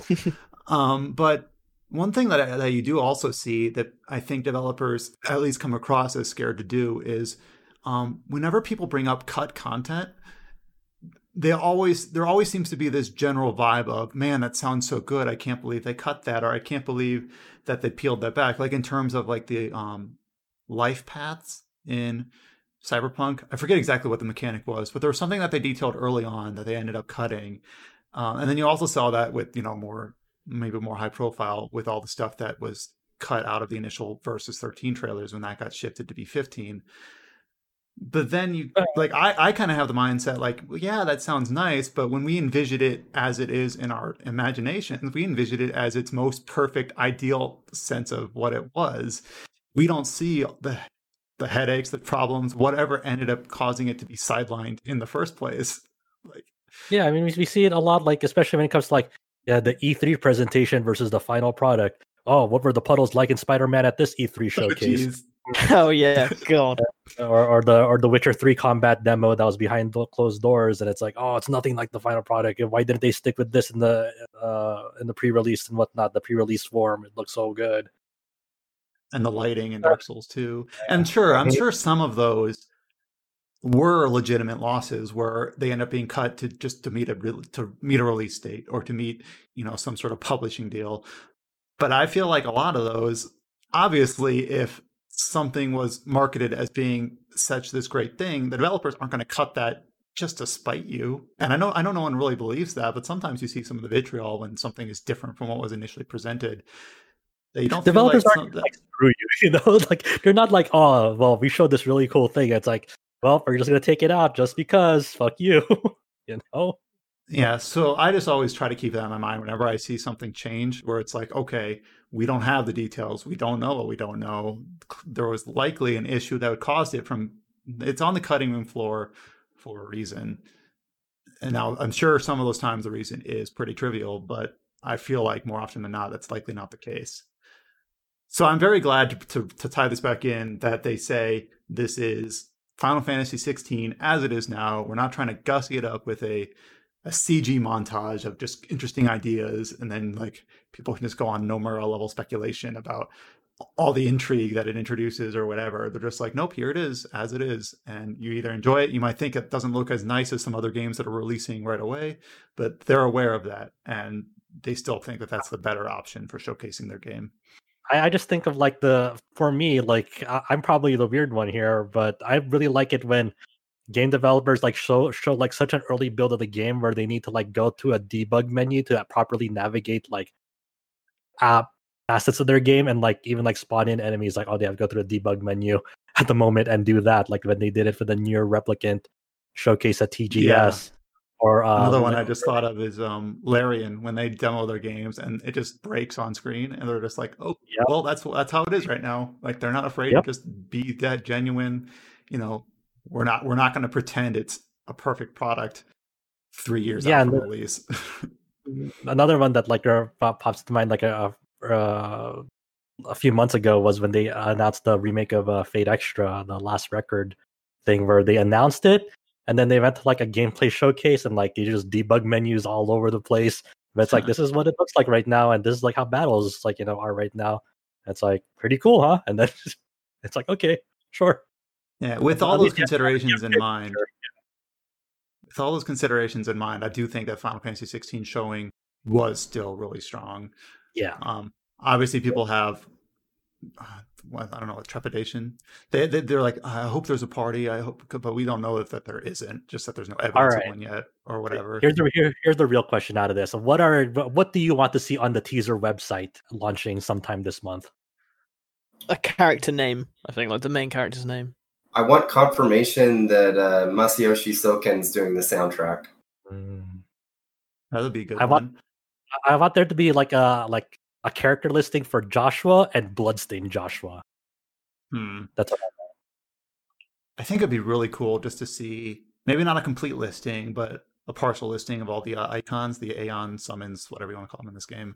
Yeah, they're pretty good. Yeah. I always just enjoy seeing like, here is Phoenix. Phoenix has been in a lot of Final Fantasy games, or Shiva, I guess is a better example. Here, Shiva has been in a bunch of Final Fantasy games. Here is, and because how many ways can you represent like the same general idea? You feel like eventually you'd run out of ideas, but they never really ever seem to. There's always, and then like even more simple creatures like the coral and the Malboro that they showed. The Malboro looks super vicious. It really looks. This comparison has been made a million times, but it really looks like Witcher-fied. Like, damn, this is something that would be like terrorizing a town. Like, don't go into the swamp. The Malboro's out there or something. Or in some other games like Crystal Chronicles, he's just like sitting at the end of the forest for you to I actually would really love like a progression of like classic Final Fantasy enemies that have been in like a lot of entries. It's like the progression of like their design over the years, from like their pixel art to what they look like now. That'd be great. I want to see like what like a Tonberry looks like in this game or something like that. Oh, that would be like so. Basically, I guess to generalize, I would love to see just like artwork and details like that. Mm-hmm. But yeah, obviously we will share and comment on that whenever it goes live, supposedly before the end of the month. And then we will obviously follow up next year when they release more details about this game. I actually think that might have been it for TGS stuff. We'll see as we go through the list. The next one is the new DLC for Pokemon Sword and Shield. This is the second one, the Crown Tundra, which follows after the Isle of Armor that released earlier this year. So the Crown Tundra releases on October 22nd. We learned a bit about some of the systems in play there, including Gigantamax Metal, a couple systems involving where you borrow Pokemon and they come with fixed levels. And I think a lot of Pokemon games have kind of done this sort of stuff with their battle isles and battle towers. I think, James, you had a pretty positive impression of Isle of Armor. So I think you have I don't want to say you're hyped, but you kind of have decent expectations for this. Yeah, basically, to say that I was disappointed with the base game, Sword and Shield, would be an understatement. You can just look at the review to see that much. But I thought that Isle of Armor was a surprisingly really good return to form and was very promising for the future of the series that I frankly had almost entirely given up on after Sword and Shield. So I'm excited to see if Crown Tundra is more of that, because if it is, that would basically redeem Sword and Shield in my eyes. They're bringing all the legendaries back from the past games in this one. Yeah, pretty much all of them. That's pretty cool. Isn't there a new system in this one where you can pair up your favorite character in the game or one of the story characters that you like? Yeah, so there's something I guess the best comparison would be, it seems like the new end game kind of battle thing is kind of similar to the Pokemon World Tournament in Black 2 and White 2, in the sense that it's like a tournament bracket type thing, and the people that you're battling is somewhat random. It looks to be double battles too, because you're battling with people and there's duos you're fighting or something like that. Obviously, I'm not entirely sure, but that's something. One of the new systems that seems to be in play with Isle of Armor is that when you're going for these legendary Pokemon, there's almost like Dynamax dungeons where you're fighting group waves of Dynamax Pokemon in a predetermined group to get to the end of the dungeon to fight the legendary Pokemon to have a chance of capturing it, which is interesting because it's almost like a raid in that sense, like an actual raid instead of just some of the stuff in the base game. So it's interesting to think that this is the Pokemon release for this year. Very, very different sort of style compared to this annualized series that we've seen for so long. We obviously have Pokemon Snap 2 at some point next year, but for this year, this is Pokemon it. Snap. Or yeah, whatever it's called. So it's just, and I think that's kind of necessary. Obviously, as development costs and time and resources needed goes up, to expect this series to continually be annualized in full releases every year, I think was just kind of unsustainable, for lack of a better word. So I think this seems like a smart compromise. Yeah, we released this last year. We've taken some of the feedback, the criticism. We've implemented some things that maybe we wanted to implement earlier, and we're packaging it in a new release for this fall, for this holiday season. I think the coolest. Sorry, but I just have to mention. I think the coolest thing from the Pokemon news that was shared this past week was they showed a music video in that Pokemon Direct, and they had the Japanese band Bump of Chicken. Oh yeah, it is such even if you weren't a Pokemon fan in the past whatever years, you're just a Gen 1, Gen 2 fan, or just played a few Pokemon games here and there in the DS 3DS era. It is such a big grand callback throughout the whole series of games that like it just tugs at your heartstrings. It's like, oh, even if you might like not know like the entire thing, there'll be like specific moments in it if you've ever engaged with the series that like, oh, that really calls to me. Oh, you see like Gary, like, you know, with all his Pokemon, or you see like Red and Blue, like, you know, at their respective showdowns, and like, or you see the Black to Black 2 crew, like the progression of that, you know, these characters, it's so good. Like, I hadn't played Pokemon since Platinum, but even I was like, man, this made me all nostalgic for Pokemon. Like, just watching that video. I love it. I almost teared up. I was like, I don't even care about Pokemon that much anymore, but they're still getting to me. And then there are also a bunch of Pikachus that you can capture with the online connection, wearing the different region hats. So those, yeah, you can get Ash's Pikachu. Yeah, yeah. So if you really want to collect them all in terms of variations of Pikachu hats, you'll have that. If you really want to steal Ash's Pikachu, you can do it. But yeah, what happened to Ash? Well, he's red in the games. I never quite keep track of like how that all works. Well, that's only 3 weeks away, so DLC looks interesting.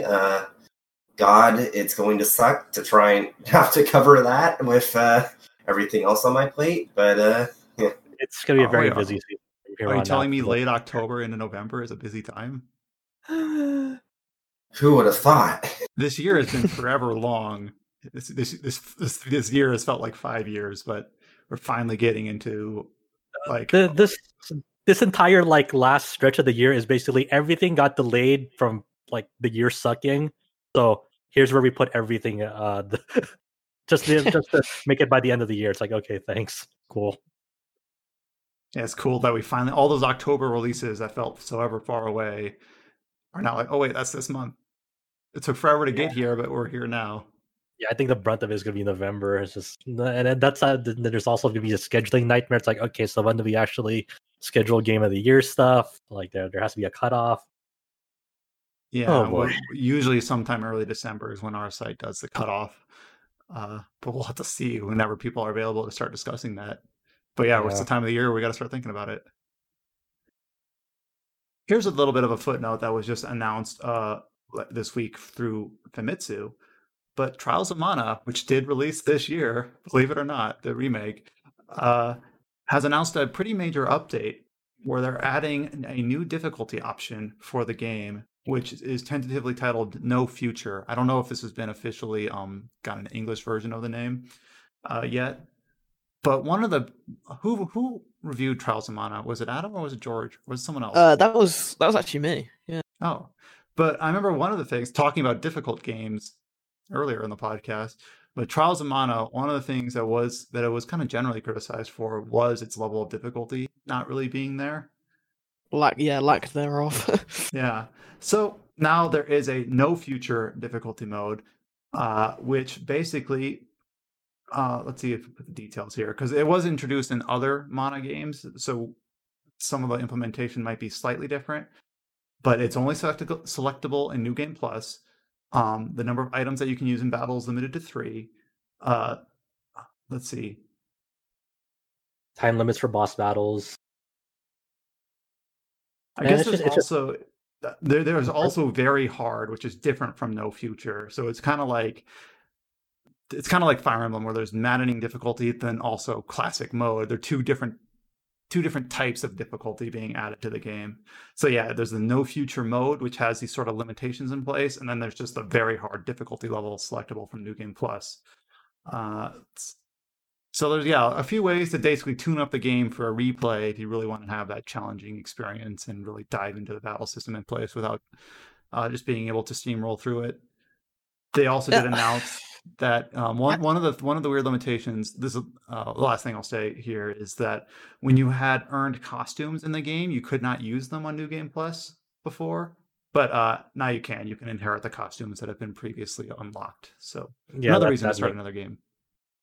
I think I enjoyed Trials of Mana enough that the prospect of a replay is like a positive one. Like I'd definitely consider it, but I'm of the mindset where like I enjoyed the world and universe enough that I wouldn't mind just like more games. Like I think I'd prefer something new. Like it's really cool for the people that loved Trials of Mana like that much to keep having more content. But like I think I'd take a new game any day. Yeah, and that's not to say that maybe they're working on a new game. There's just like an added extra just for the future. Whatnot. I mean, I don't really mind it either, but I'm with you that I do. I hope this isn't the end. I hope it's sold well enough that they're working on something else, whether it's new or like completely, or maybe a remake of another Mana game. But yeah, just something for Trials of Mana players, people who have already played it and want to revisit it this year or next year, and just try something a little bit more challenging. It's there for them. So definitely needed. Even on hard mode, you were steamrolling by the back half of that game. So it's kind of a cool, unexpected update. That's nice to have. All right, here's a next gen update about Yakuza Like a Dragon. So we announced last week or the week before that it was launching to line up with the Xbox Series X launch date on November 10th. Do I have that right? Or was it the PS5 one? Yeah, the Xbox Series X launch date or Series X and S launch date on November 10th.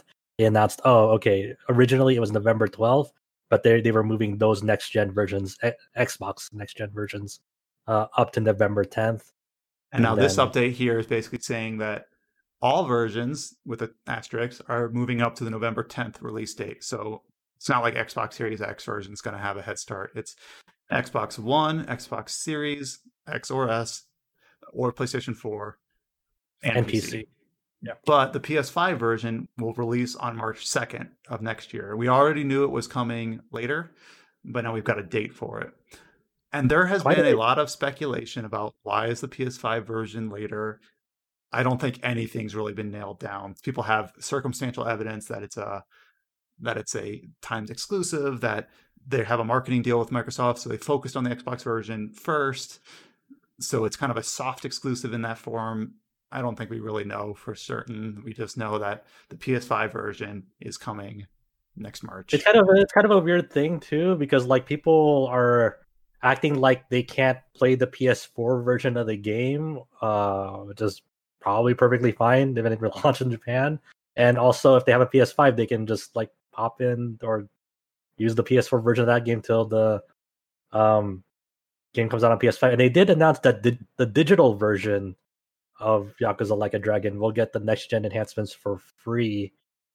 If you have the PS4. They did also say that the save transfer won't happen for physical. Oh versions. Yeah. Wait, is it only for physical? No, I think that's general. Oh, general. I'm not sure.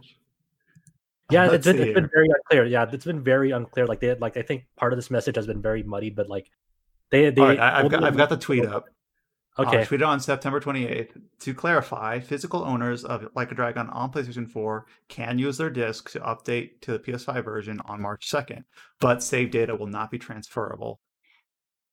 How about the digital version of PS4? Yeah, that's still not really clear, is it? Like that's the whole problem with this generation coming up. Like we don't know. I'm looking at the replies, and it's still a lot of like speculation where it's just like my understanding is that the PS4 and PS5 versions will have different save architecture, but that's just speculation on the repliers' part. So yeah, it's really been quite a mess. Okay, so but I know it's frustrating for people who really want to, like, they've already got their PS5 pre-order. They'd love to play this game on November 10th on the PS5. Yeah. And there really is no, like, exclusives have been a part of this industry, whether it's a paid for exclusive or we only have the manpower to create one version of the game first. Whichever way it is, the result's kind of the same. I guess I always kind of tend to think more long term, or like by this time next year, is anyone really going to care that much if you play the PS5 version of the game, 100 days apart? I don't know. I always feel like once that period passes, it just seems so much less important. Like I played the PC version of Trails of Cold Steel 2, just off the top of my head. That came out after the PS3 version. I don't remember how long after. Like at this point, it doesn't matter. So like that's kind of how I think of things. I think of things like in terms of years and less in terms of months. And I know it still is frustrating and people want to play it this year, but we don't know the reason for why it's delayed. Not really. We can speculate. We have some evidence, but we can't say for certain. But you can get the PS4 version and play it on PS5. Just know that be careful with your save data because those details have not really been made clear. Another early October release coming out next week, next Tuesday, I believe, is the early access release of Baldur's Gate 3. And they recently had a Larian Gazette update talking about basically what races and characters will be available in the early access release. Now, they already kind of talked a little bit about their goal for the early access, in that they want it to be kind of substantial. They say that it should be about 20 to 25 hours. But they also mentioned that part of the idea here is that they want people to replay it. I think Larian loves to do this. They did it for Divinity, and they've done it for Baldur's Gate. They love to talk about how many lines of dialogue are in their game. I remember writing news posts for Divinity Original Sin 2, and they're talking about how they have so much more dialogue in 2 compared to 1. I don't remember exactly what the numbers were. But they did the same here. And the idea is, what they were going for is they want the implementation to be that if I play through the early access as a certain type of character, and then if, I don't know, George plays through it as another type of character, we might see some very different characters, some very different stories. Someone that I might interact with and have quests for, someone else might just fight because they're on opposing sides and they never talk to this person. Obviously, a lot of that might be like marketing kind of mumbo jumbo, but it'll be interesting to see like how well that implementation actually matches up. And it'll also be interesting to see kind of how buggy the game is, because Larian has not been afraid to say like, yes, this is a work in development. This is early access. We've done this before. It's a proven process for us. But they do want to make it seem like it's going to be very meaningful. There's still no word on a console release, is there? No, they've not officially announced for console. So, but the track record is good for bringing their stuff to other platforms. Yeah, and I forget who the porting teams were specifically, but I do know that those console versions were published by Bandai Namco, I believe. So, because I remember it felt kind of weird, like at E3 2 years ago or whatever, they would have like DBZ and Jump Force and other things at their booth, and I think like Code Vein, and then in the corner it was the console version of Divinity Original Sin 2. Oh yeah. So yeah, not announced, but I think it's something you can kind of expect over the next couple of years, just because that audience has proven to be there. I guess I could go over the announced races that you'll be able to select and the announced classes. So I don't know if they've detailed what the full list is going to be for the full game, but for this early access release, the races are human, Githyanki, elf, drow, half-elf, dwarf, halfling, and tiefling. And like some of those I'm more familiar with than others. A lot of them kind of cross-pollinate a lot of these D&D, rooted games. And then all of these will also have various sub-races. So basically, you can already see there's going to be a ton of options there just in terms of your race. In terms of classes, there are cleric, fighter, ranger, rogue, warlock, and wizard, each with at least 2 subclasses. So you can already see here that there's going to be a laundry list of options available in terms of your character builds and things like that. And they've also, I don't know if they've really kind of emphasize this for the early access release, but one thing that they have really tried to focus on, and part of the reason why it's coming to Stadia, is they want to really focus on co-op, which obviously the Divinity games also had, but this game will have kind of that 2-player system where you can kind of go through the game with a friend from start to finish, ideally. So I'm not sure exactly if it'll be fully implemented for the early access release. I'm not even sure if that's really the way I'd like to play these sorts of games, because I'm kind of a night owl and I tend to play these like from 11 p.m. to early in the morning. So I don't think I'll be able to even find someone to play with me along those times. But I'm interested. I don't normally go into early access releases, but this one I think I might actually try, just because it seems like they're really trying to make this kind of like a very meaty look at what the game will eventually end up being. Yeah, I want to check it out too. I hope I have enough time in my schedule to fit it in, but we'll see. One thing I do kind of like about what they've shown with this game so far is that obviously it still has the roots in classic Baldur's Gate in terms of how it plays, even though it is more purely turn-based now. But some of the production values on this, if you just look at like the character creator, like it looks really nice, I think. Or sometimes you have the stigma where it's like, oh, it plays isometric, it's a low budget thing, it's not, third person over the shoulder, therefore, I don't want to play it on my console.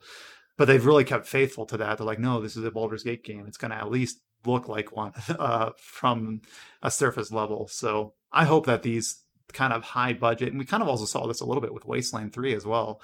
I hope high budget isometric RPGs persist. I hope it's not something that developers feel like they have to outgrow or, graduate from, because I do think that they kind of present a sort of a style of game that isn't quite captured when you take games into the purely third person. If anyone in this day and age is going to make a new Baldur's Gate, to be them. Like they're one of the very few I trust with this property. Yeah. I know some people, when it was first announced, are like, oh, this just looks like Divinity Baldur's Gate edition. But it's like, well, considering how much time has passed, how many developers have moved and talent has shifted around, like I'm okay to take a different take on the idea. Sticking with Western RPGs, this one kind of a recent addition to the RPG family, Assassin's Creed. So we got a story trailer for Assassin's Creed Valhalla, which obviously focuses on, the Norse Vikings invading what's pre-democracy England. So I don't know. I think George is the one that's most interested of this game.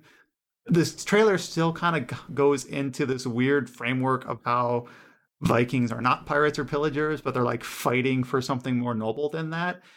It's I'm not saying it's an incorrect framework, but part of this trailer, how long is it? It's like 2 minutes 30 seconds of just introducing the characters and just kind of giving a general premise. They talk about how they're going to the land of England and how it has these already existing kingdoms, and they are not going to willingly give up their land. And then like the voiceover says, like, I am not afraid of any man who will cause my people harm. It's like, but you're the one invading them. Like Assassin's Creed, known for historical accuracy.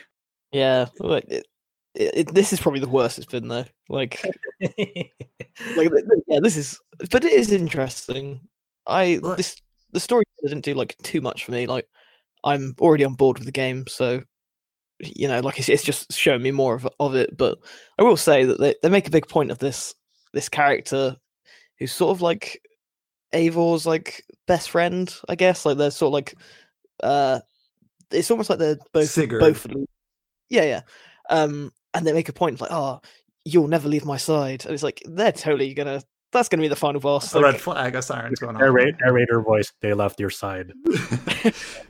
But the thing is like I'm not a historian. I can't go through this trailer and point out the inaccuracies. I don't really know the details that well. But I just felt like, what is the why not just make a game where you're playing as pillagers and Vikings? Like, you don't have to give this sort of noble endeavor to it. Like, is that a requirement? Like, would it have been okay if they just said like, yeah, you're a bunch of assholes? Like, that's fine. Like, I think for Assassin's Creed, then they'll never really be there. Like, the only time they really did it was for Assassin's Creed Rogue, where you played as a Templar, and even then he wasn't really that much of a dick. Like, I think they'll never go that far. I think you'll always be playing as like an anti-hero at best, rather than what the Vikings were, which is pretty awful. One of these days, I'll eventually sit down and actively play an Assassin's Creed. Actually, a friend of mine got a code for Valhalla with their CPU and didn't want it, so I actually do have a copy waiting for me. But you should. They are good fun. Play it. They're big games though. Like, it is. Yeah, it is I always hear horror stories about like I'm in hour 200 of Assassin's Creed Odyssey.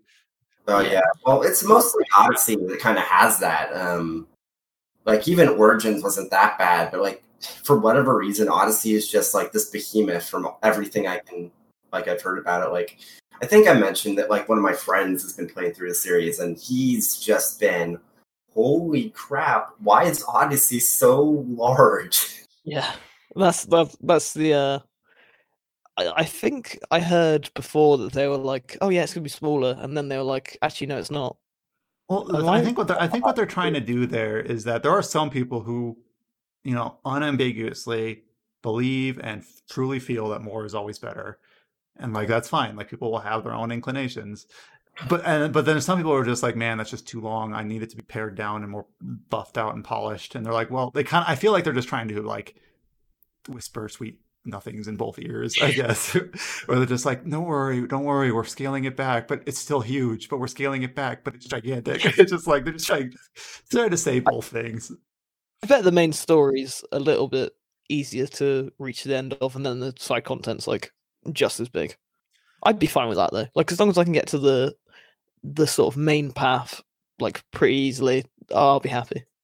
I'm interested to see basically so this is basically the third in this new paradigm of Assassin's Creed, where we've started covering them as RPGs, even though some people might argue that they're really only surface level damage floaters and levels. But I'm interested to see where they go for the next entry, where it's not cross-gen. It'll be well into this new incubation period. Will they? They're going to go. They're going to turn into a turn-based RPG. I would do it. I would isometric RPG. That would never happen, but I would play that. But this game, I'm just kind of like, like, if you really loved Origin and Odyssey, I'm sure that this will be kind of like the biggest refinement on those, now that they've had a few, plate appearances. But like, I'm kind of starting to see like, those have kind of passed me by. I'm not super on board with this on the setting. Like, it seems fine. Like, I'm not saying it looks bad. I'm just like, all right, do I have 100 hours to put into this fall? Maybe not. But I'm really curious just to see like, what's the next shift going to be, and maybe if it correlates with a next gen like exclusive version in 2 years or whenever it next rears its head. So this one, I'm interested in kind of just seeing how well it does, seeing how the kind of the lukewarm seemingly reception so far has been. But I'm sure it'll still, it's Assassin's Creed, it'll still sell gangbusters.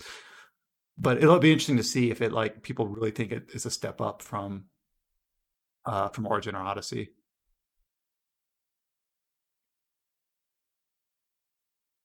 The next update, also from the Western RPG front, is a kind of a development update from Diablo 4. So Diablo 4, which kind of is already in a weird space, being kind of announced on the heels of Diablo Immortal, which is that out yet, by the way? Wasn't it originally slated for this winter? Diablo Immortal is still nowhere to be found. It's there for pre-registration and whatnot, and on like Google Play, but it exists technically. So Diablo 4 is obviously kind of announced as the don't worry, here's Diablo 4, and they've been having quarterly updates, just trying to like very honest looks at behind the scenes of how the game is progressing. So still no details on a launch or release. It's been announced for PC, PS4, and Xbox. I assume we're still ways out, and those will eventually slide up to next gen versions, but that's speculation. But here they talked a little bit about just skill trees and talents and a few class-based systems. So when the game was first announced, they announced that the Barbarian would have like a system called Arsenal, where they have kind of additional weapon options that the other classes don't have. And then here they're saying they're thinking about what they can do with the other classes, and what they've come up with so far is the sorceress being able to enchant items. So they talk a little bit about skill trees, they talk about active skills versus passive skills, and then they talk about how the sorcerer will be able to use these active abilities, such as Meteor or whatever, and put them into a kind of a different, instead of using it as an active skill, they can use it kind of more passively as an enchantment. So it's a little bit like you can read the blog post, we have it up on the site if you want. It's a little bit kind of more like systems heavy, and something gearheads would really like, but it shows that they're really trying to say like, we're not just iterating on what was there before, we want it to be somewhat different. The Diablo 3 system, they didn't really have, in my memory, much in the way of skill trees. It was very diluted in the Diablo 3 because everything kind of fell into the same itemization trap. Like I think the one thing here that excited me was like them like pondering over, should magic quality items have higher affix stats than rare items, because that's magic items having better affixes than rares is like how Diablo 2 worked, and that made like for very interesting itemization options in that game. Like I'm not really too sure about the enchant system and the new passive tree, but like they're acknowledging like the right questions to me. Like it kind of gives me, I don't know, I don't know if hope is a strong word, but it kind of gives me, a little bit of positivity about the game. Like they're considering how do they dodge or the same adaptation traps that they fell into Diablo 3. The example that they give is really not that compelling, though. So they say, for instance, a sorceress might be able to learn the spell Meteor. If you're using it as a standard skill, you're able to call a fiery chunk of rock from the sky. If you slot it as an enchantment, you won't be able to call it, but it'll fall onto enemies periodically. Like, to me, that's just like, okay, that's like, yeah. Like you said, like that part of it is kind of like whatever. I'm more focused on the itemization considerations. Like, oh yeah, like skills will be skills, but like what makes them interesting is like what kind of items you slot in to really enhance your damage output. And they did talk a little bit how they're still thinking about how many stats are on the character build and how many stats are on the items, like in terms of like percentage. But I just call that Meteor example because to me that just seems like so boring. Like, do I slot the Meteor in a place where I cast it, or do I slot it in a place where it casts itself? Like, I would have been more interested if it's like, if you cast the Meteor as an enchantment, you now have a chance to like knock down enemies, with a certain percentage chance, or something a little bit more different than just it casts itself periodically. That just seems really boring to me. But I like the enchantment system idea in principle. The idea that you're trading off between being able to cast an ability or use it passively instead. Just the specific example I gave is just not a good one, I don't think. But yeah, just a quarterly update. No further details about like a release window or anything like that. Just, it's kind of cool sometimes just to read through these and just see like the sort of thought process that goes into it, how they're taking feedback, what feedback they're considering, what feedback they're not at the moment, things like that. Yeah, well, it's still pretty early days. There's still no firm release date or anything on this game. So the last news posts here are a little bit more just smaller updates, some footage and things like that. We got some. This is TGS stuff. Oh, okay.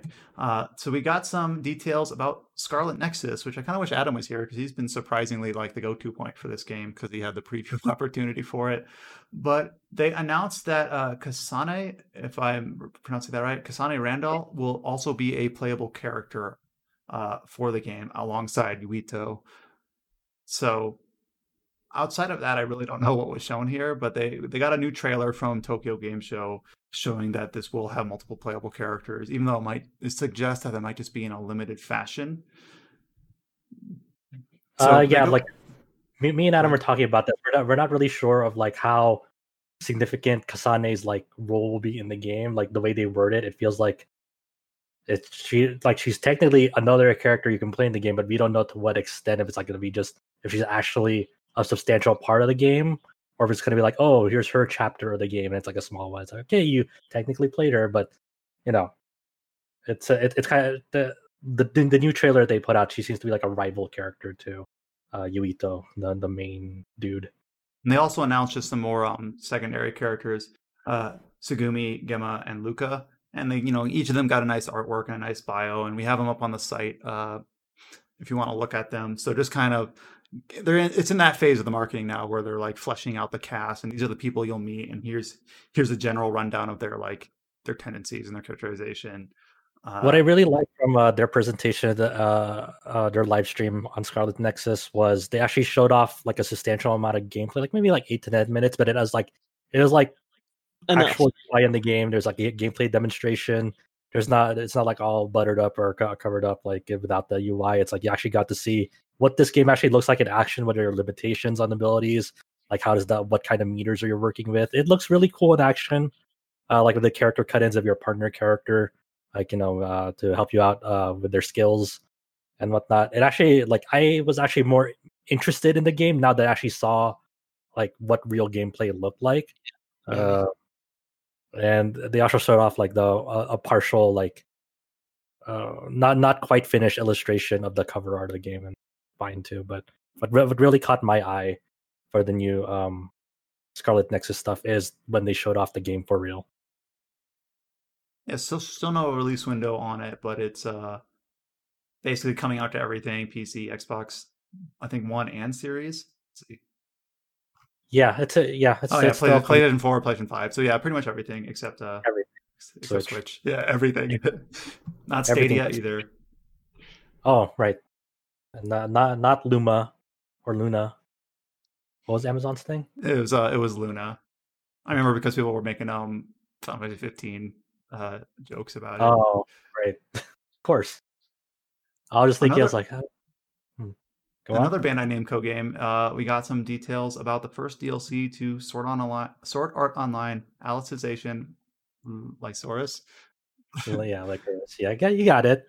Yes, I can do this. So I've read some surprisingly positive things about this game, except that it launched like as kind of a really messy state. But I've heard that it's really kind of huge and ambitious. I know you put a little, or I think I know that you put a little bit of time into it. Is that true? Yeah, I put about like 25 to 30 hours into it. Oh, no, just a tiny bit of time. A little bit. Yeah, just a tiny bit. It's a surprisingly solid game. This is this update, they went into like the free and paid content to it because they're gonna have like additional story episodes of like side stories for the other characters. They have like different arcs for them. This is really cool for my dumb nerd self because these episodes are gonna have guest writers. Some of them are like really like well-known like manga authors in Japan. Like the full lineup that they shared at TGS was Kana Akatsuki, who wrote Violet Evergarden, Matsuri Akaneya, who did Alice Reloaded, and Gunsnark, who did Attack on Titan No Regrets, which is like a spin-off manga. So they actually have like real like guest writer talent going into these. What else do I remember from the TGS presentation? They're gonna have free DLC coming next year that'll add all the game original heroines from past games into it, because the Sword Art Online games they do follow the source material up to a point, but they have their own original game twist to it, and some of that is game original characters to them that some people have taken a liking to. So they're just bringing them all back into the new ones. So the free updates are called Ancient Apostles, followed by like a subtitle. And I've actually followed like Sword Art Online for like the first 2 seasons, or I'm not sure how they're specifically divvied up, but they said that the first one is called Reaper of the Woods, which is coming out this fall and will feature Sinon. I'm like, oh, I know who that is. And the 3 others will feature Silica, Giez, and Alice. And I'm like, I know who Silica is. I'm not sure about the other 2, but I'm sure people who are like the other 2. I'm sure people who are like really in tune with the series will like have already circled the one that they're most excited for based on which characters they like the best. But I think the weirdest part of like the upcoming updates for this game is they're gonna allow you to just skip the first like substantial, like the first chapter of the game, which is like kind of like a substantial chunk of like the early game, just to get to the game original content, because how the game is structured is it pretty much follows the Alicization story arc of like Kirito getting spirited away, let's say, to this virtual reality-esque world. It's not quite like the first arc of the game, and he it's a very slow beginning because it starts off with him meeting Yu-Gi-Oh, and they start off in this town, and then eventually that first chapter goes up to the point where they train themselves as knights to fight this administrator, a boss of the world, human world, and it's like that's it. The entirety of like the first season of Alicization on the TV anime, and that's like a pretty important part of it. And I actually liked like the ramp up to it, and I thought the game did an all right job like getting up to that point on that. And I think where it really lost me was the chapter after it, where it goes to the game original content, because the game's structure really starts slowing down. Like the pace of it starts slowing down, and things diverge from the source material, so it doesn't go to the underworld arc of the game, where after you beat the administrator, and different things happen in the game, but it really slows down the pacing of the game. It kind of becomes like a more open world kind of generic side quest. Oh, take care of this thing that's happening in the world type deal. That it started kind of losing me. So that's a weird decision, because I'm like, why would you give people the option to like skip like what I thought was like kind of one of the more compelling parts of it, even though the very beginning was slow to get there. So we've got the 4 additional scenarios on the way, with the first coming this year. They also announced the first paid DLC called Blooming of the Forget-Me-Not, which, without a lot of details, except that it does seem to involve Yu-Gi-Oh and the Alicization storyline. I don't know if it's going to be game original or if it's something that is yet to cover from the anime/books. But they released a trailer basically covering both aspects of the first free update with sign-on and the first paid update with Yu-Gi-Oh. So yeah, a lot of post-release content, both free and paid, coming to this game. So I'm sure Sword Art Online fans are eating good. James? Yeah, it's like the Sword Art Online games. I've always heard that they're like surprisingly good. And like for this one specifically, besides like the issues I've heard about like at launch where it was like incredibly buggy, like the most recent thing I heard is that apparently there was like a hidden like character ending that only like one person got if you did like very, very specific things. And then like once somebody got it, they made it like much more clear how you could get it.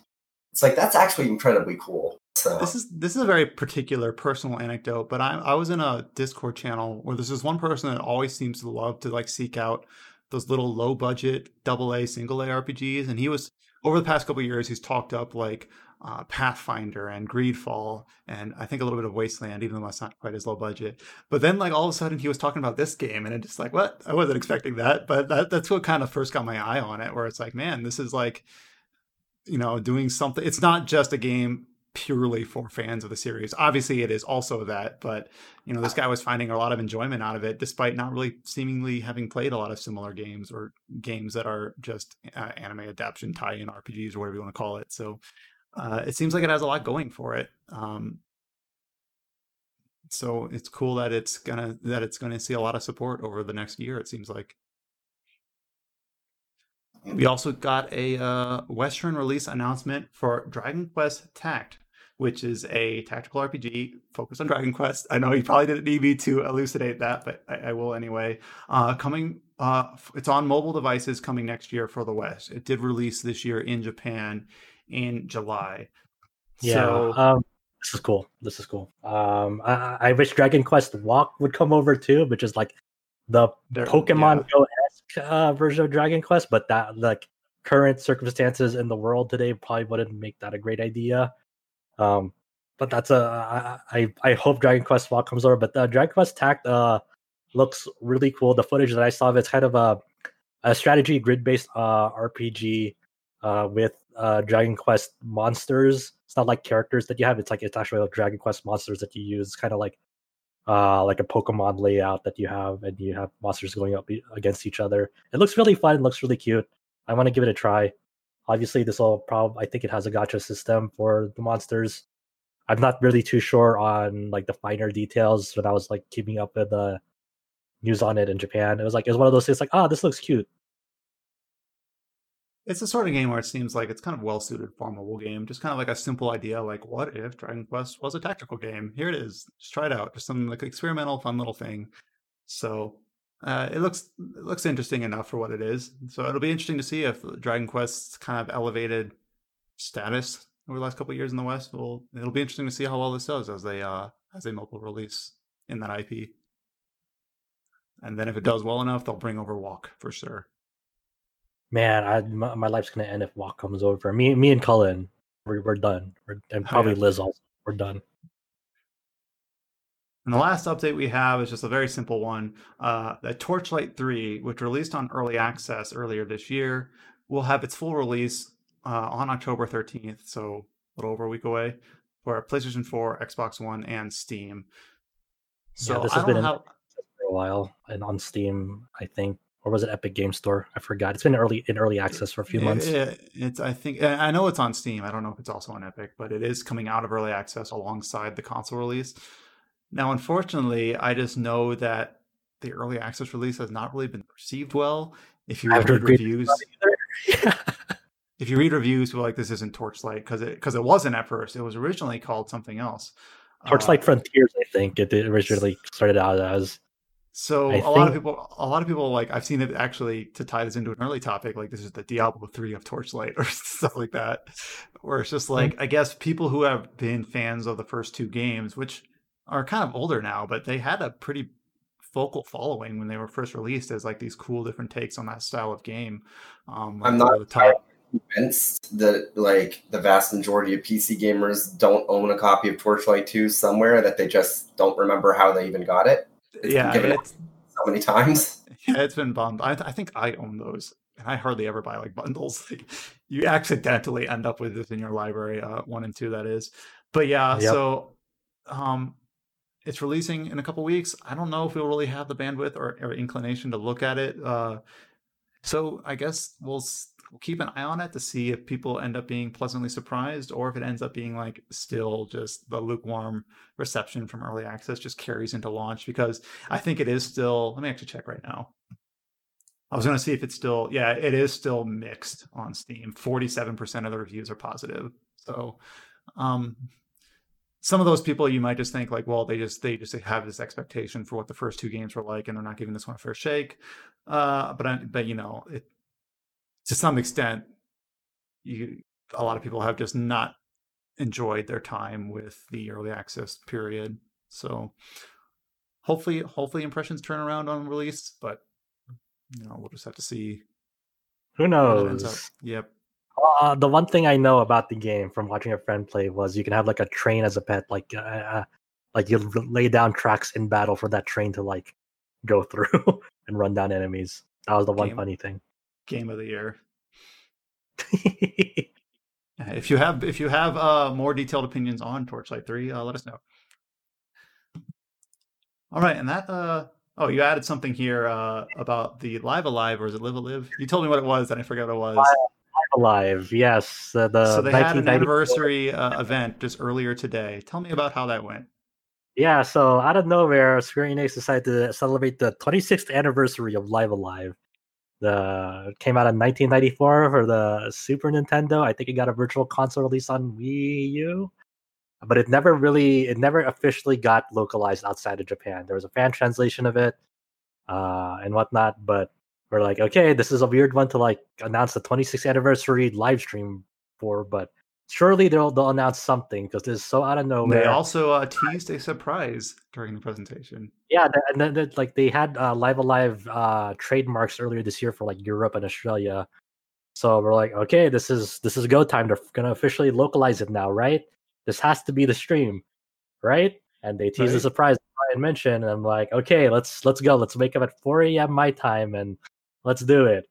So earlier today, at the time of this recording, I watched it, and then they were talking about, you know, kind of like developer banter. The panel they had was really cool. They had the Live Alive director Takeshi Tokita, the battle director Nobuyuki Inoue, the composer Yoko Shimomura, that's a lot of people who might know, pixel artist Kazuyuki Kurashima, and they had a comic from the comic duo Penguins. They have Nobuo there to kind of oversee it.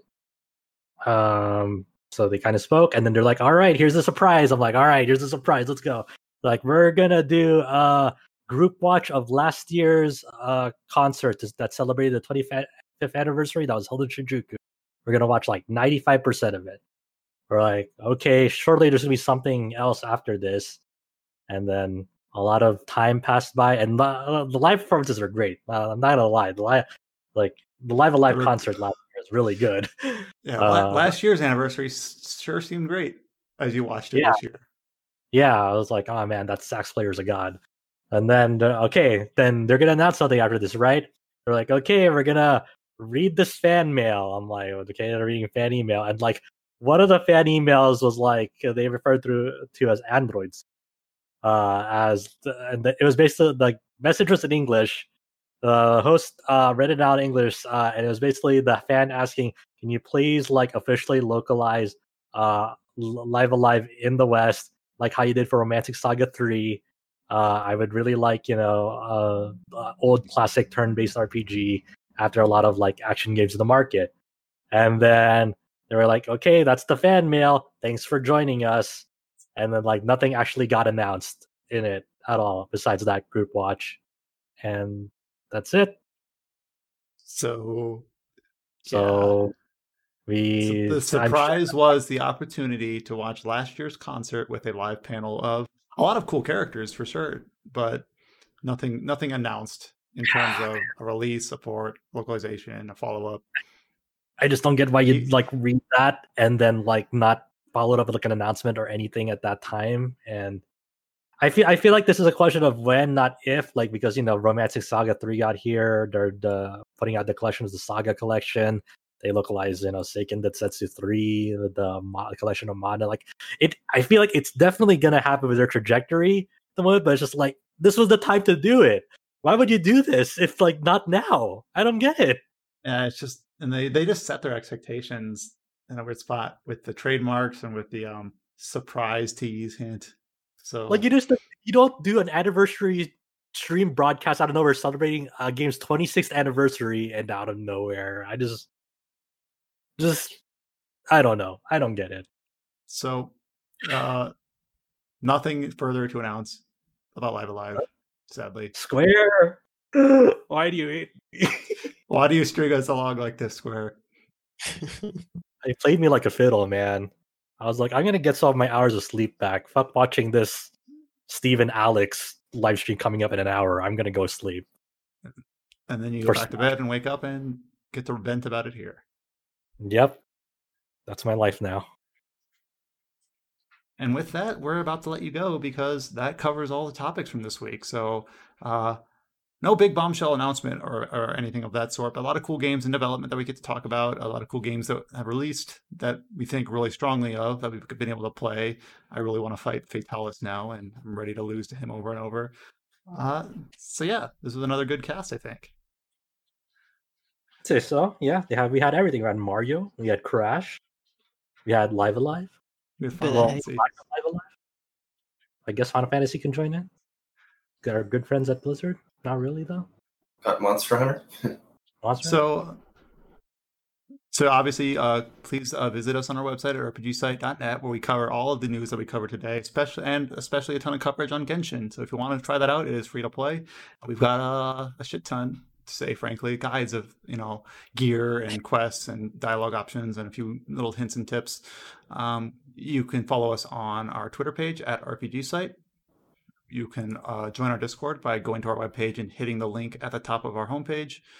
You can follow us on Facebook, RPGSiteNet, or YouTube, RPGSiteNet. We just put up a little 1-hour gameplay snippet of Wasteland 3, which maybe I'll talk about next week if time permits, but I am planning on, I think, writing up my thoughts on that into a formal review.